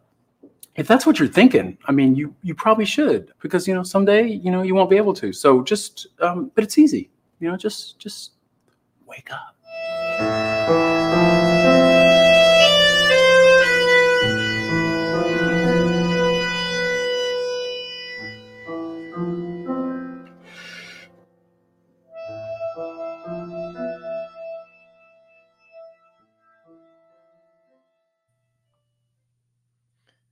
That's actually really cool. Like, as that's unsettling. Like I've probably watched this movie like 200 times. So like I remember like all of the every scene, right? Yeah, it's like it's crazy. That's trippy. I'm just like glad they like, found an actor that could float like that. Well, and like I said in the chat, like it looks like a cool public access show. Like, hey, you know, like it's you know what's that? Walter Wiggins. What's the actor's name? He was in Dazed and Confused too. Yeah, the main kid, the unnamed protagonist. Yeah. Does everyone know what I'm talking about? Does anybody care what I'm talking about? That's Wiley Wiggins is that guy's name. It's like Wiley Wiggins does Austin is what it looks like when it's just done like that, where it's like, oh, check it out, he's gonna visit the screw, you know. But it's somehow crazier and more dreamlike with rotoscoping, which is, again, you know, unless you're Ralph Bakshi, right? There's not a lot of rotoscoping in your world. No, like one of the things I liked about how the rotoscoping actually improved it was just how shitty the lighting was. For example, like oh, it's atrocious. Yeah, yeah. You don't film a movie looking like not that. professional lighting, to put it bluntly. That's why I said public the access. Natural lighting, though, kind of picks up interestingly with the rotoscoping, because you have because sometimes I manipulate photos like that. You bring in an illustrator, and like one of the things that drove for me your crazy, ID to give the Canadian Border Guards. yes. But you get these weird artifacts in Sir, this is a cartoon. Anyway. Yes, exactly. Not a graphics program. But this movie had less of the artifacts than a Scanner Darkly did. Almost seemed like this was more advanced than Scanner Darkly, because they were able to like step things back so much at times, and I liked giving people different eyes and really playing with stuff, which is weird because like yes, the effect scenes in the Scanner Darkly, when you actually see the Scanner Darkly in the film, was beautifully done. It looks great, but like I think this looked better than a Scanner Darkly in many ways. Well, this is more of an experimental project, right? Like Scanner Darkly, he's just kind of going crazy, and you're kind of watching it through the eyes of someone whose brain is kind of decaying, and like as time goes on. Dick. I mean, like the question. Sorry to interrupt, Forrest, but like the question with that book specifically is, how do you make Scanner Darkly? How do you do it? And like be at least like somewhat faithful to the source material. Yeah. And I think it works fantastically. No, it's also movie. the only it's possible there are a couple of indie things that I've never seen and I'm not familiar with, but as far as I know, that's like out of the 100 movies that have been made based on Philip K. Dick short stories or novels, that's the only one that actually feels like the original. Yes. There's a really amazing, and I listened to, I think, half of this for the stream we did on Give Them an Argument, but there's a Paul Giamatti book reading which is phenomenal. Yeah. Listen to the whole thing. Like that is great. That is like friend of the show, Paul best Giamatti. audiobook you'll ever find, hands down. Seriously, like his reading is just like elevates the book in a way that you won't believe, just because Paul Giamatti is pretty much playing the character. The Bible, War and Peace, don't want to know about it. Let me know when Paul Giamatti reads it. Thank you. Yeah. So this is kind of one of the first rotoscoping. I mean, besides like Lord of the Rings and like different projects like that. The American Pop, that was like American Pop is amazing. Yeah. Rotoscoping experts Conan Neutron and J. Andy World over here. Sorry, Justice Angel World. I have an interesting couple-minute clip of Richard Linklater talking about the process of this with the guy that actually was the artistic director. And Thaddeus Q rotoscope? I thought you were going to say Thaddeus Russell, and I was thinking, how do you really know that? How do you really know it's rotoscoped? How do you really get that information down? So this is Richard. I walked into that one, didn't I? Anyway, talking for a minute about that part of the process with an incredible haircut. We just saw a little bit of a clip of it. Really amazing, and it's very artistic. Why did you choose to go with this technique? Well, I first saw some shorts Bob had done. He'd been developing this software for a year, but it really struck me. It was like, it's real people, real gestures, real sound, the sound qualities, almost like documentary realism. And yet there's this whole other, your brain's trying to process, it's real, but it's not real. This other, it's like a moving painting. So I had this idea for this movie I've been thinking about for years and years. And when I saw what Bob was doing, it made me think, okay, that's the way this film would work. It wouldn't work live action, but it worked. Did animated. You shoot it as a live? I mean, you obviously have to shoot it. Did you shoot it the same way you would have shot it if it were live action? Pretty much. It was quicker, but we shot it. Yeah, because you could fix stuff. If you rehearsed, shot, and edited, locked picture like a real movie. You edit before you rotoscope. Oh yeah, interesting. So it's done. It took so much time to animate. Extra animation. Yeah, you're not going to animate 20 hours and then edit your movie. You had it. All the frames were edited, and then we started with the animation. So Bob, tell me about this. Is using a technique called rotoscoping. What exactly is happening here? Yeah, we've been calling it interpolated rotoscoping because rotoscoping has been around since the beginning of animation, and that's just essentially tracing on top of film frames. Right. We're doing that, but their software helps helps the artist a little bit in that you don't have to draw every line of every frame. You have to do 24 frames a second. Right. For the the computer whole movie. can make up some of the in-betweening. Right. Why? What was this about, Richard, about the story that you thought it fit better to do it this way? Well, the film's arguably like in another realm of reality. It's kind of a realistic depiction probably of an unreality. And I thought film's a very realistic medium. It's photorealism. And the film in my head didn't really work that way. But with the animation, your brain sort of works overtime processing it in that way. That's very interesting. Were you struggling with producing this movie? I mean, were you saying, how am I going to make this in film? I just wasn't even attempting it because it didn't work. Couldn't happen. I was, making other movies and stuff, but I had known Bob for a while, and his producing partner, Tommy, I'd been working with for years and years. So it wasn't like a big commercial undertaking. It was like this little art project, we started doing. We didn't really, it wasn't conventionally scripted or but it was great. It was a great forum for a lot of people, cast and ultimately these 30 visual artists to express. Well, that's what I themselves. like about it. It's not the same style all the way through. Yeah. Well, who are these artists? They're mostly local artists from Austin, painters, not really computer animators. They're not animators. No, because you're getting all the motion off the video. What's really important is just a strong visual style. And people, I picked people that just did their own art and would definitely have their own sort of visual voice. So every 5 minutes, the film style changes completely? Well, it's kind of scene by scene. Like the movie's a series of encounters, a lot of different people. So I love the idea that each person would be drawn, so they'd be very different than the person before them and the person after them. I mean, most animated films feel like there's one designer. Right. This is like everything's different, and yet it's a cohesive story. I mean, it's not episodic. Let's take a little bit of a look at one of the clips from the movie. Get an idea of what's going on. I love the fact that he brought up the in-between, which is something that people need to understand with animation. An animator will only draw like the extreme action. So like, me reeling back for a punch, me throwing the punch and connecting. And then an in-between Yo, Andy, go off with this. I gotta go run and take Audrey out because she's barking. We'll sit there and draw the in-between. Remove myself for a second. However many frames that needs to make up for that movement. Right. So Jack Kirby, for example, was hired as an in-between artist on the old Popeye cartoons before he started doing comics. So it's an old tradition, but the fact that the computer's doing kind of the in-between work is kind of fascinating. That they brought up.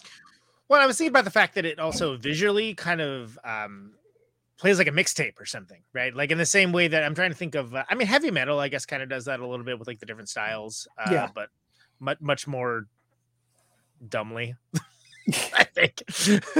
and I say that as someone with peace and love, but heavy metal is pretty dumb. It is.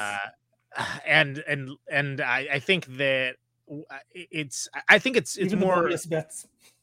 Right. It's more thought of as more of these liquid televisions, perfect example, right? Or Cake, or any of the more recent derivations and permutations of that, where it's basically like a series of shorts, and so you have this confluence of different styles and things along those lines. But I think it works really well in this, again, because of the subject matter, that it is like different styles in there. I think that actually helps.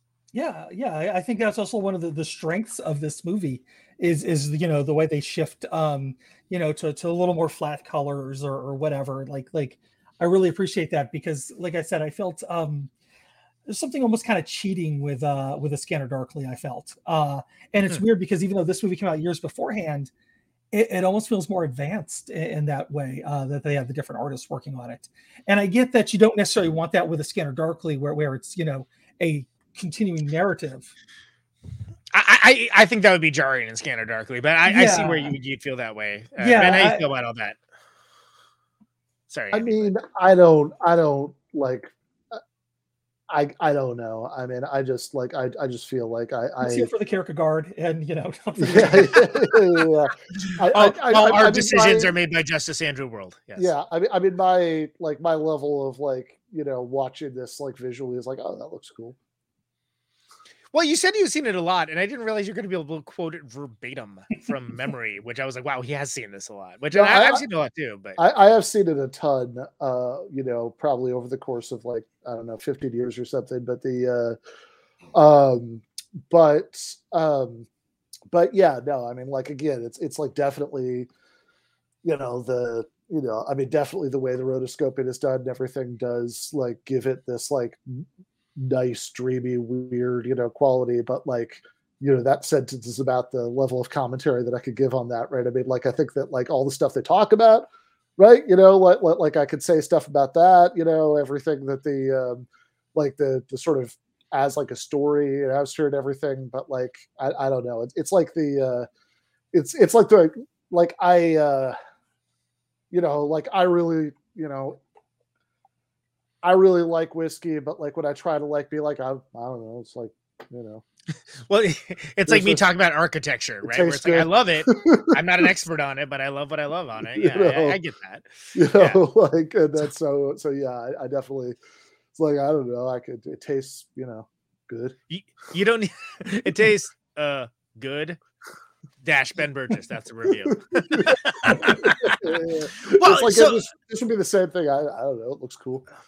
Well, so let's why don't very we disconcerting live action, but looks cool in the movie. Yeah. Well, I mean, I'll stand by the fact that I think it looks like a cool public access show that way, but that's I mean that as a compliment and an insult at the same time. Sure. Can we talk about the visuals specifically in regards to the extended play of the ant scene, like that he's going down into in the subway and like, you know, the girl stops him. And like, you know, does the whole spiel about it, like not being an ant with like, you know, antenna down, et cetera, et cetera. And that turns to the extended scene, which is then revealed yet again to be a dream, where you gradually start to see like the visuals get a little crazier. Like her hair is kind of like going all cattywampus, as my grandpa used to say. And it's starting to look a little crazy. I think that for me, on repeated viewings, I kind of appreciate small things like that. Like a little more, and I noticed them, and I didn't realize at the time how hard the animators had worked to sort of support the scene in that way and support what was being discussed and the fluidity of that. Oh yeah, like the guy talked about the light switch. If you watch his shirt, he has a light switch, light bulb pin on his jacket, and it lights up through the scene. You know, it gets brighter and darker as the scene's going on. Yeah, that stuff's great, and that stuff, you know, rewards multiple viewings and things along those lines. But I mean, from a standpoint of like what works in this movie and still works now, and like what like is prescient and what kind of like seems like outmoded and an artifact of its time. I think actually in the social media age, that scene actually kind of hits harder, right? Like, you know, everyone just like doom scrolling away for like the latest. But I mean, that kind of wasn't the alienation was part of that zeitgeist of that era. Like there was an optimism to it, but there was still that alienation, which I think we all kind of felt. Then. There was at least Domitian in the distance, but it was hope nonetheless. Thank you. Yeah, I mean, I remember, you know, listening to you know, somewhat pop radio and thinking like, oh, there's potential here. Like is Mambo No. 5 the greatest song I ever heard? No, but like, you know. Will we get? That's the one, huh? That's yours. Okay. I don't know. Don't Steal My Sunshine. I don't know. I was listening to weird ass stuff at the time, but you amaze me, Justice Underworld. That's yes, but you know, just like I remember, like that the music being so kind of eclectic and just like blending of everything. It was interesting. It wasn't there yet for me, but I was just like, this is what I think the future of music is. And then, you know, we had to complete, you know, nope. And by the way, speaking of someone that was like actively touring and making music at that time, I can assure you it was nothing like that on the ground at all. But you know, hey, but one can live in hope. Yeah, I was also like seeing like independent acts at the same time. So like you know, Da Vinci's Notebook, which was this weird ass a cappella band. They were getting like major labels were recording them at the time, so like there was something in the air, even though, you know, never quite came to anything, but there was something in the air. All right, Forrest, over to you. There was something in the air. There's something in the air that night. Oh Lord. Yeah, So I don't know where the conversation went when I was. Well, we're talking more about rotoscoping, talk about the visuals. We talked about. I specifically brought up the visuals in terms of the ant scene with the woman. That kind of gradually the visuals kind of I felt personally kind of supported the mood and the what was being discussed and things along those lines. And then it turned into whatever the hell Andy was talking about. Yeah, Mambo number 5. Mambo number 5, apparently, like surprising to everybody except for him. Yeah, so it gets kind of subsumed from there into the conversation about death, and I guess that's kind of the last. It's kind of the joiner piece, pretty much. Yeah, right? death and God, right? Like those are the two things that the last part is death, God, and taxes. Yeah, is about, right? I mean, like that's the and like this. I guess especially at the end with the like pinball machine like scene where they're talking about Valis, which by the way, like has always, it's clearly it's clearly not happening, but for the last 16 years since Scanner Darkly came out, I've been really wanting Linklater to make a Valis movie like in the same style. I actually think that'd be amazing, but I would be on board for that and would support that Kickstarter. I was just looking to see if I could pull the book out in time, but I'm not. The bookcase is too big. I'm not gonna be able to. It's really interesting. Also, the next movie he did after Waking Life was School of Rock, which I always forget is a Linklater movie, but is like one of the strangest music movies of all time because it's literally just Jack Black being a music teacher. Like, you know what I mean? Like they don't up his game in terms of like the music he plays. But well, exactly. There's the character development. Well, that's a whole separate discussion. I'm not going to get into that. But like, it is a plotted movie. Which when he talked about in that clip, Force He played, he talked about it. Like the sort of like it being like an unconventional, non-plotted movie. I think the vast majority of his filmography at this point is like the Before series, as brilliant as it is. It's like Boyhood's perfect example. All of his movies, like for the most part, at least the ones that people think of when they think of his movies. All are a little unorthodox in that way.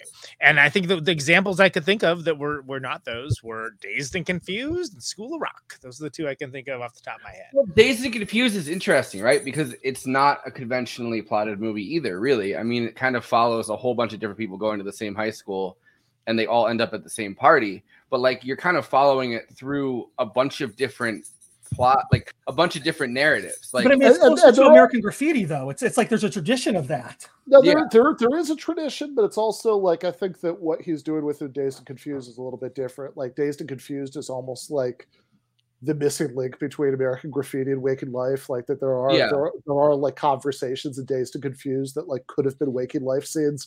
The whole thing about the Martha Washington would like get a big bowl together for George when he got home, and like all of weird that. It's a great scene. Have you seen Slacker, Ben? No. Okay, because Slacker is very much like Waking Life.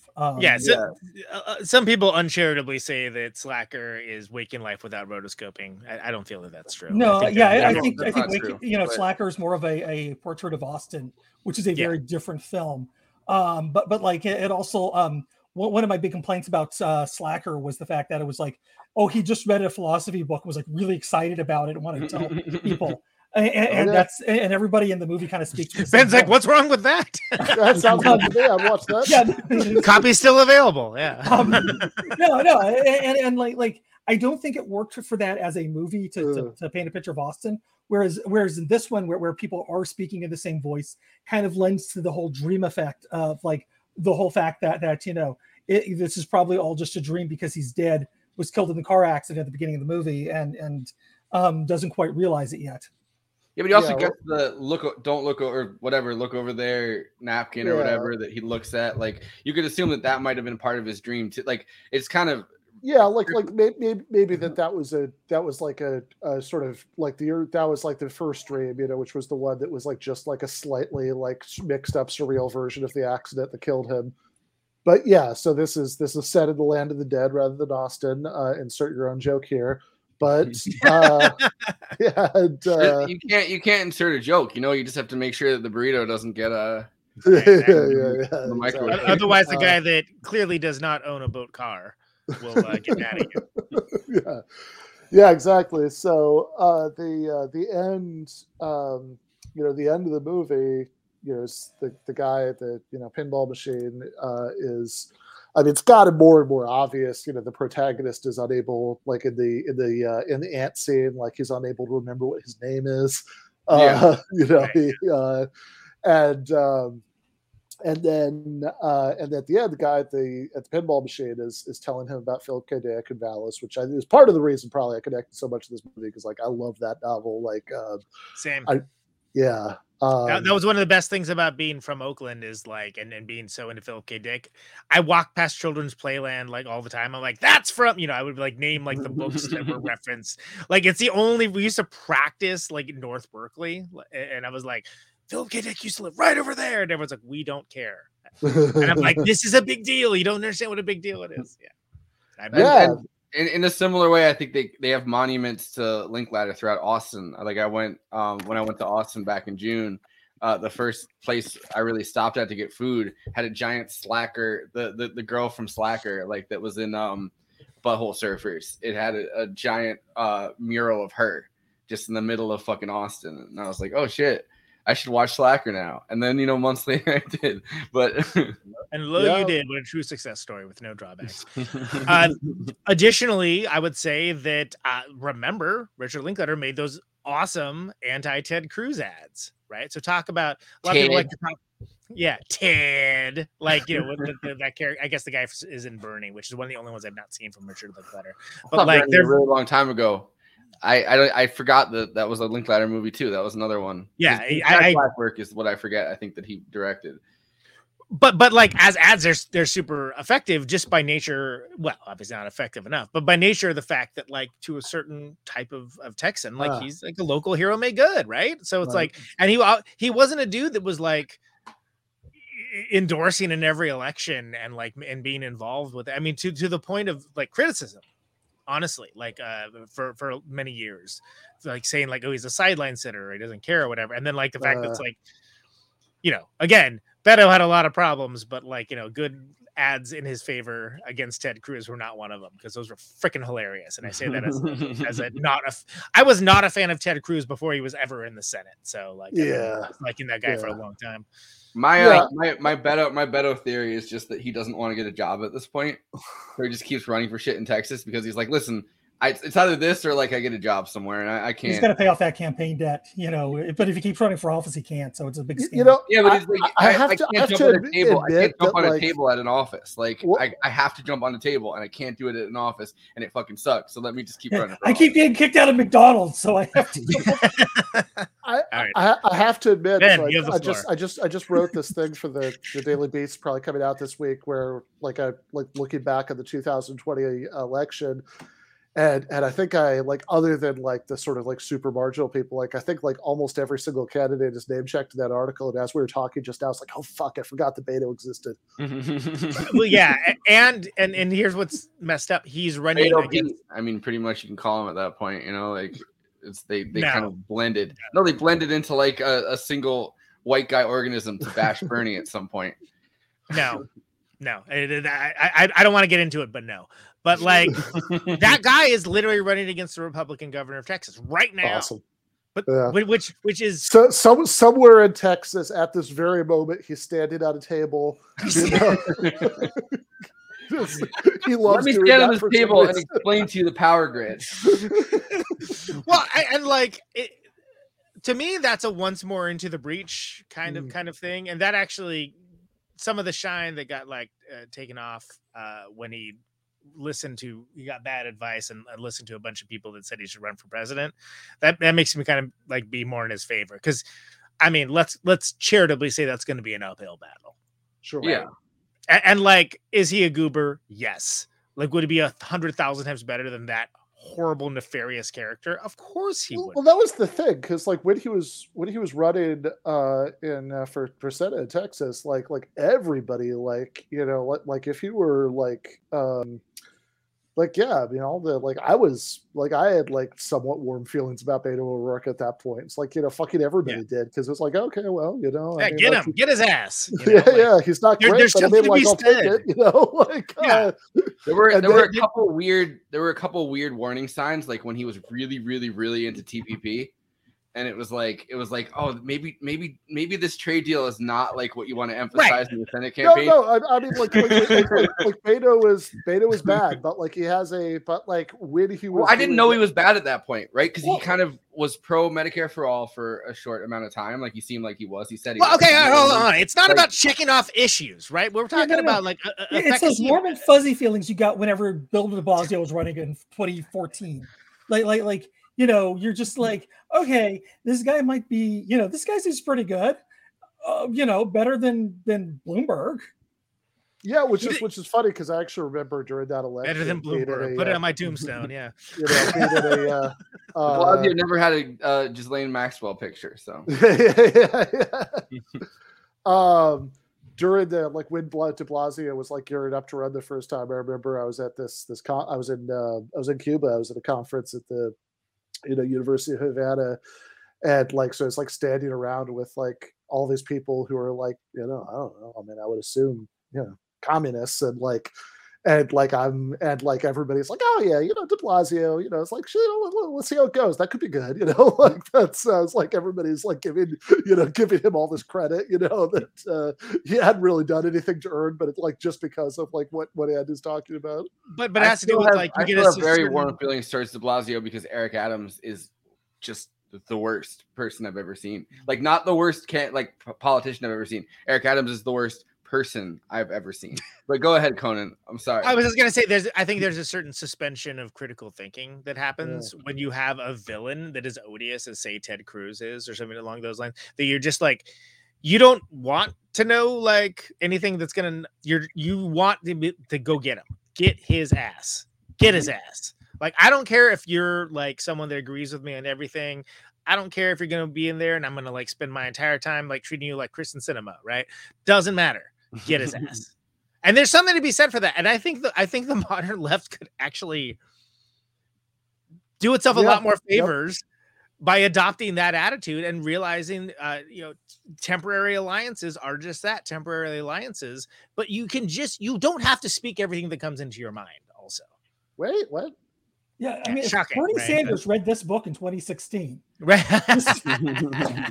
Well, but like, yeah, is like whatever. I could do a whole podcast about Beto O'Rourke, because I think he's a fascinating character. Yeah, and no, it pisses me off. He's the first person in American politics that comes from punk rock, and it's that guy. And that's hackers. Wait. What about Martin O'Malley? There's kind of a punk Irish thing. No, there isn't. I mean, no. But he does come from The Wire. He wasn't, The Wire. I mean, Martin O'Malley was a. I want to jump into the letterbox one-liners. The last thing I'll say though is the reason that I brought up the Medicare for All thing with Beto is that when he ran against Ted Cruz, he kind of took this like very progressive stance towards things, right? He was like, "Oh, I'm a big fan of Medicare for All. I'm like this, former hacker guy. I'm interesting." And then, but then there were just these little cracks. Like he just got really aggressive about TPP, and it's like, that's not. It was. Is that your issue? Is that your issue? Is that the issue you want to? That's your thing, yeah. Yeah, no. I mean, before you do the letterbox one-liners, I was just going to say, like, I think that the big thing is like, so there's all this stuff about, religious mysticism, the holy moment, Joseph Campbell, which is Joseph, Kierkegaard, Sweep Me Up, all this stuff, leading up to the Valis scene, and which is all about saying yes to God and like, I want to be with you and, heaven and the protagonist, like that's kind of his opportunity to like do it. Right. I mean, like the whole movie, he's essentially been in not purgatory because he's not being tortured, but he's like he's in like the Bardo, right? Like he, it's like, wandering around like on the edge, and he could be, what do we got? Is it the Jello Bafira for mayor? Yeah. All right. Yeah. I love that guy. But he has that one. That one's not showing up. See it. Yeah, there's too much shine. Okay. We can't read it. Yeah, Jello Biafra way better than what his band became. Oh yeah, post Jello Biafra, Dead Kennedys is pointless. But oh my god! But like, have you seen their posts? Like they're just like, I'm still with her kind of stuff. No. Wasn't there a pro? I had to cover Romney? this in Protonic. I don't want to get into it here, but East Bay Ray. But like, yeah, Wasn't there a pro Mitt Romney Dead Kennedys post at one point?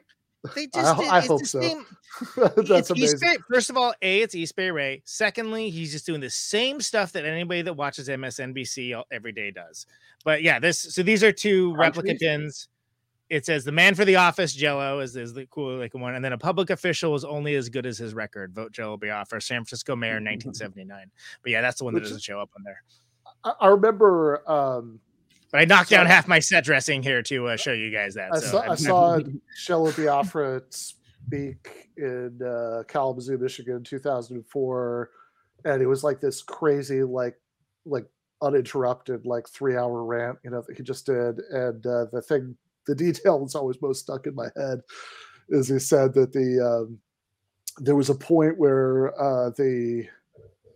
I think this didn't happen. I think he was outvoted on this within the band, but like Oliver North had claimed that there was a Libyan hit squad that had infiltrated the United States to assassinate President Reagan, and they'd released this composite like sketch of the Libyan death squad, and so he wanted to make that their next album cover and have the album be called Go Team Go. Fantastic. That's okay. Since Jello Biafra was invoked, there's two things I want to say. First of all, Jello Biafra, good dude. He spent a lot of time being in the news for fighting for expression and against the censorships, again, as mentioned, including Chipper Gore. He also still goes out to shows. He's seen my bands before. He's come out, but I had the unique experience at a punk rock show of breaking news to Jello Biafra about the Mark Foley scandal, because he's not an extremely online guy. So I got to describe all of that to Jello Biafra. I'm like, wow. Nice. The high school me would be pretty stoked about this, and the adult me is still pretty stoked about it. I also almost was the general manager of Alternative Tentacles, but that's a story for a different day. We're doing letterbox reviews right now. Forrest, play the theme we don't have. Wait, Ben, are you done with what you wanted to say about? All I was going to say is that that's kind of that's the sort of moment of decision at the end of the movie. But then what he decides is that he's going to continue to keep on wandering around the wilderness because he's not quite prepared to admit that he's dead yet. And so, right. As the movie ends, he's still there. So in a sense, that is extremely plotless because he had a chance to actually break out of that. He does it, but I think somehow it still works. And there's, it's funny that it's Linklater that's kind of the person trying to explain this to him, and he's like, yeah, if you can wake up, you can try, but here's a story about Philip K. Dick and all the stuff I saw, I'm pretty much dead, just explaining to you that fact, and it ends up being this, I don't know, but yeah, I think that it's kind of telling that it's Linklater that kind of plays that character and kind of tries to explain things to him, and he's still kind of unable to he's actually unable to even recognize the fact that he is dead, or that might be a thing, and he's still trying to wake up. And it's kind of an awkward, that whole story happens, and he's not really paying attention to it. And he's like, yo, so you think I could still wake up? And he's like, I don't know, try, maybe. I don't think, maybe. Cook your burrito. See if I care. Absolutely. All right, are we doing it now? Yeah. Happening? Sorry. Okay. Well, you said a couple minutes, so I was preparing to try to vamp, but I'm glad I don't have to. Letterbox one-liners. Yeah, I was gonna say to when you get food delivery and it's 4 degrees outside, and they say they left the food outside, chances are you should probably get it sooner rather than later. So anyway, Letterbox, place for film, bottom up democracy, the only social media site that personally I like. It is a place where everyone gets their say, not just the Siskel's and Eberts and such. Everybody gets to opine. They get to crack wise. They get to have thoughtful discussions at times. And the bit is, every movie that we cover on this show, I go through and pull the ones that I think are the most interesting, baffling, oblique, hilarious, usually in the one-liner format. So that's what this is. The Letterboxd one-liners for Waking Life. Forrest, take us away. I kind of want to give this 5 stars for how good of a watch this was. But on the other hand is just NPC dialogue for an hour and 40 minutes. Nailed it. It really just is. Like, especially once he realizes he's dreaming, it gets so much worse because he's like you're in my dream. You're not like a real person. What's that like? And then they can't answer because of course they can't. It's like an NPC. Yeah, I don't have programming for that line, sir. Yeah, exactly. This should have been called Ending Life because that's what I wanted to do throughout this entire movie. Oh, 1 star. I do not agree, but respect the game. That's a great review. They were dead the whole time anyway. What a trip, dog. Yeah. I mean, that is probably the ideal Waking Life viewer. Right, exactly. Who's too high to punctuate. And you got to read it just like Matthew McConaughey. Yeah, what a trip, dog. There's that moment. There's that moment where he's like, "I've been in this forever and I can't get out of it." And I was thinking about like all the times I've been on acid, and it's been like 18 hours into it, and the acid is just like someone that's gotten it from a connect that's too strong, and you're just sitting there and you're like, "No, this is 18 hours. I don't know if I'm ever gonna have a normal like existence again. I might be schizophrenic now. Like, I want to get out of this." That's how I felt on the Murder Night Extravaganza wrap up. That's how I feel right now doing the Murder Night Extravaganza wrap up, which is still happening in an alternate universe. Yes. If my dreams were anything like this, I would do whatever it takes to never sleep again. Plum Lao there. I would love if my dreams were like this. Yeah. I again disagree. Exactly. Podcast about lucid dreaming, but you're tripping balls the entire time. Yeah. Welcome to the Joe Rogan experience. Beneath your chair is a tab of acid. Please take it and experience this podcast like nobody else has before. The idea is to remain in a state of departure while always arriving. He's such a upbeat, pretentious douche in that scene too. He's like, the idea is to remain, like he goes through that whole speech and no one else is talking in the car, and he's like, I might not understand it, I might not agree with it, but I let it happen. I'm a passive observer. And it's like, yeah, I bet you are, buddy. He's real into talking about it, yeah. WTF, the animation is so cool and the topics are wild. 5 stars by Lil. You know what? If I saw that review and I'd never seen I would watch it based on that and be like, all right. Yeah. Everything in that sentence is true. Fans of Dreaming will love this one. Sure. Also, I like but only 4.5 stars because only 4.5 stars. You're not gonna like it. Exactly. That half star that's docked is for the people that hate dreaming.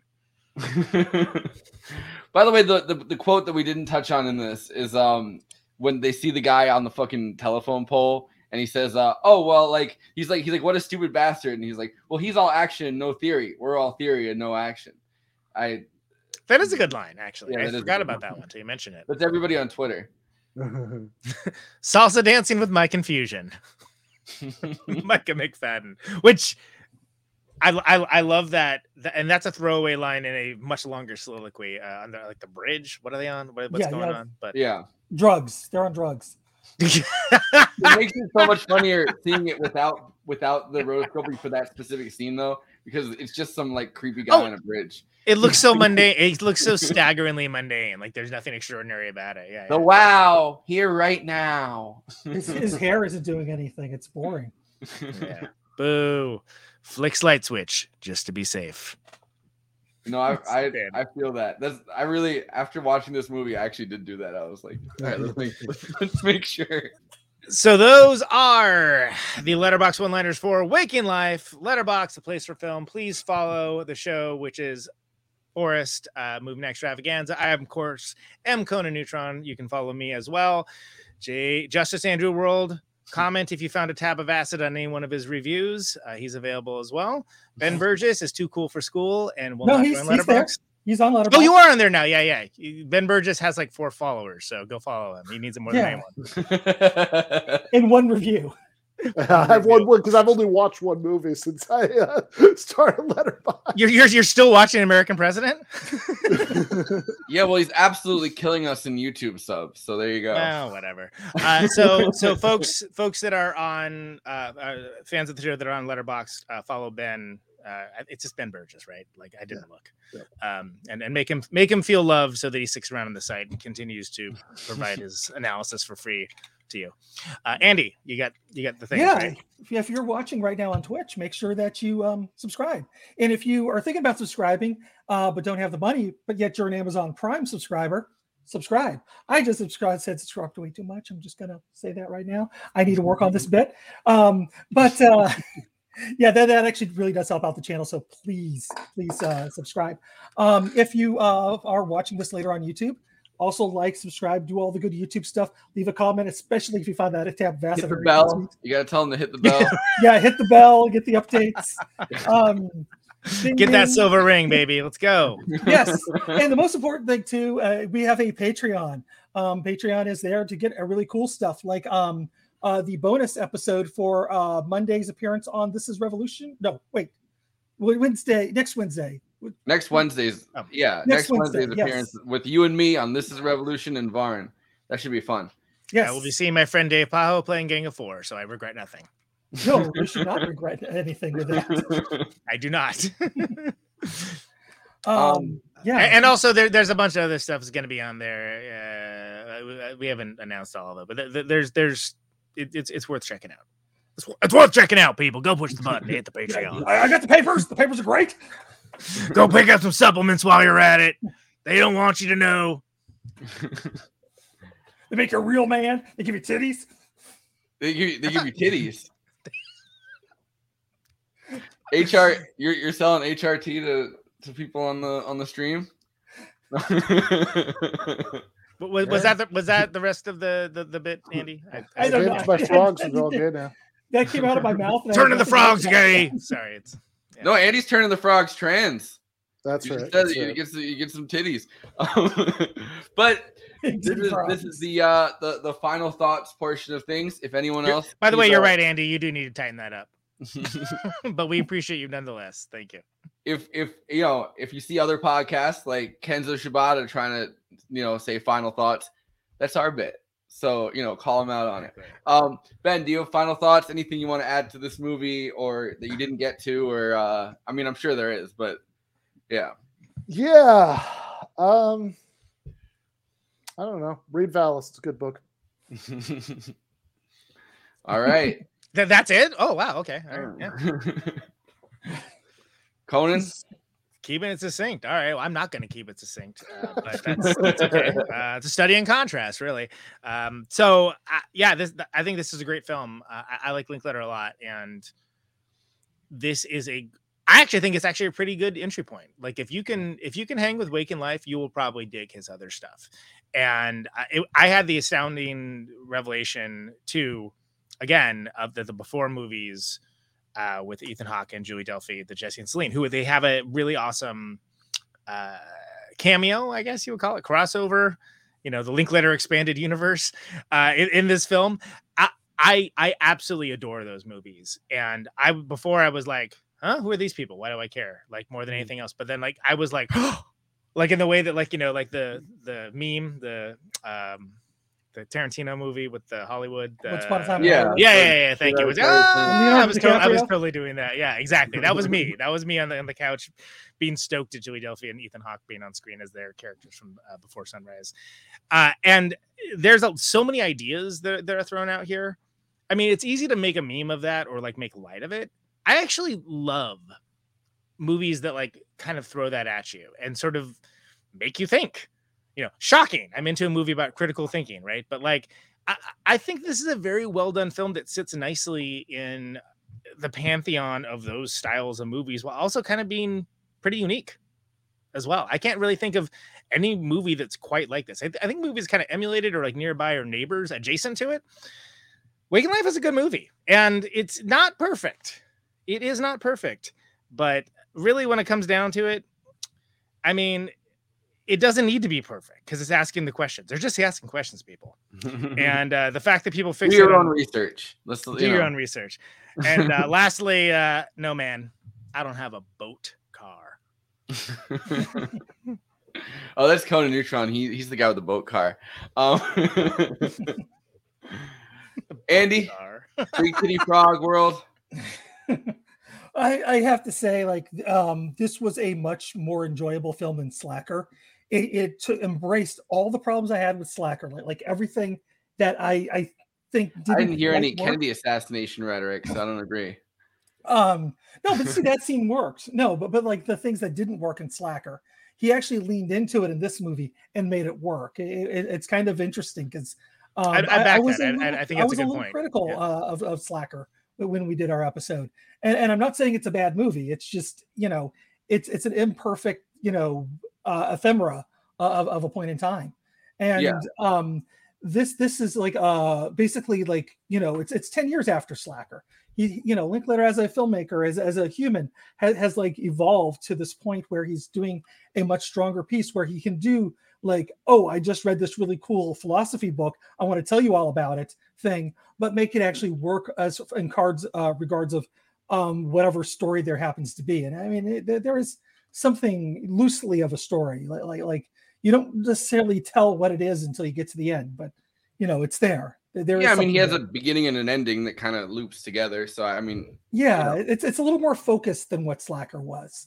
And like I said, I'm not, you know, I didn't love Slacker, but I'm not saying it's a bad film or anything like that either.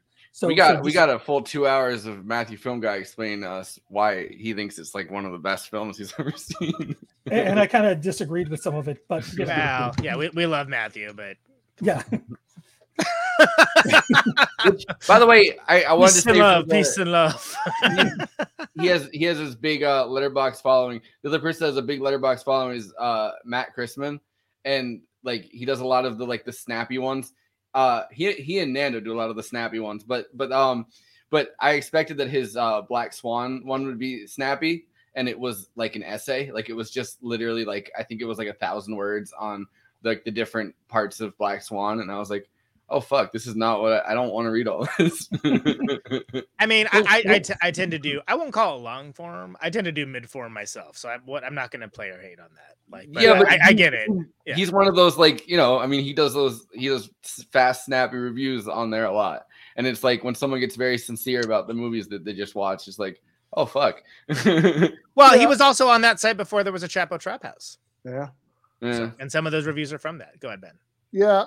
So I think I misinterpreted the snappiness level is appropriate for final thought. So I guess I'll just say this, that I mean, I guess one of the things that makes Waking Life unique to me is that more so, I think, in a way than like, you know, other movies that I've seen a million times, and you know that I'll get excited, you know, about watching a millionth and once time, you know, like you know, of which, you know, there are many such cases, you know, like, and it's all the shit that you'd expect from somebody who's like, you know, whatever, like my age and background and all of that stuff, you know, that you know, I Tarantino, Scorsese, like shit like that, right? You know, like I'm very predictable, but but I think more than any of that stuff, Waking Life, like, even though I've seen it an ungodly number of times, like it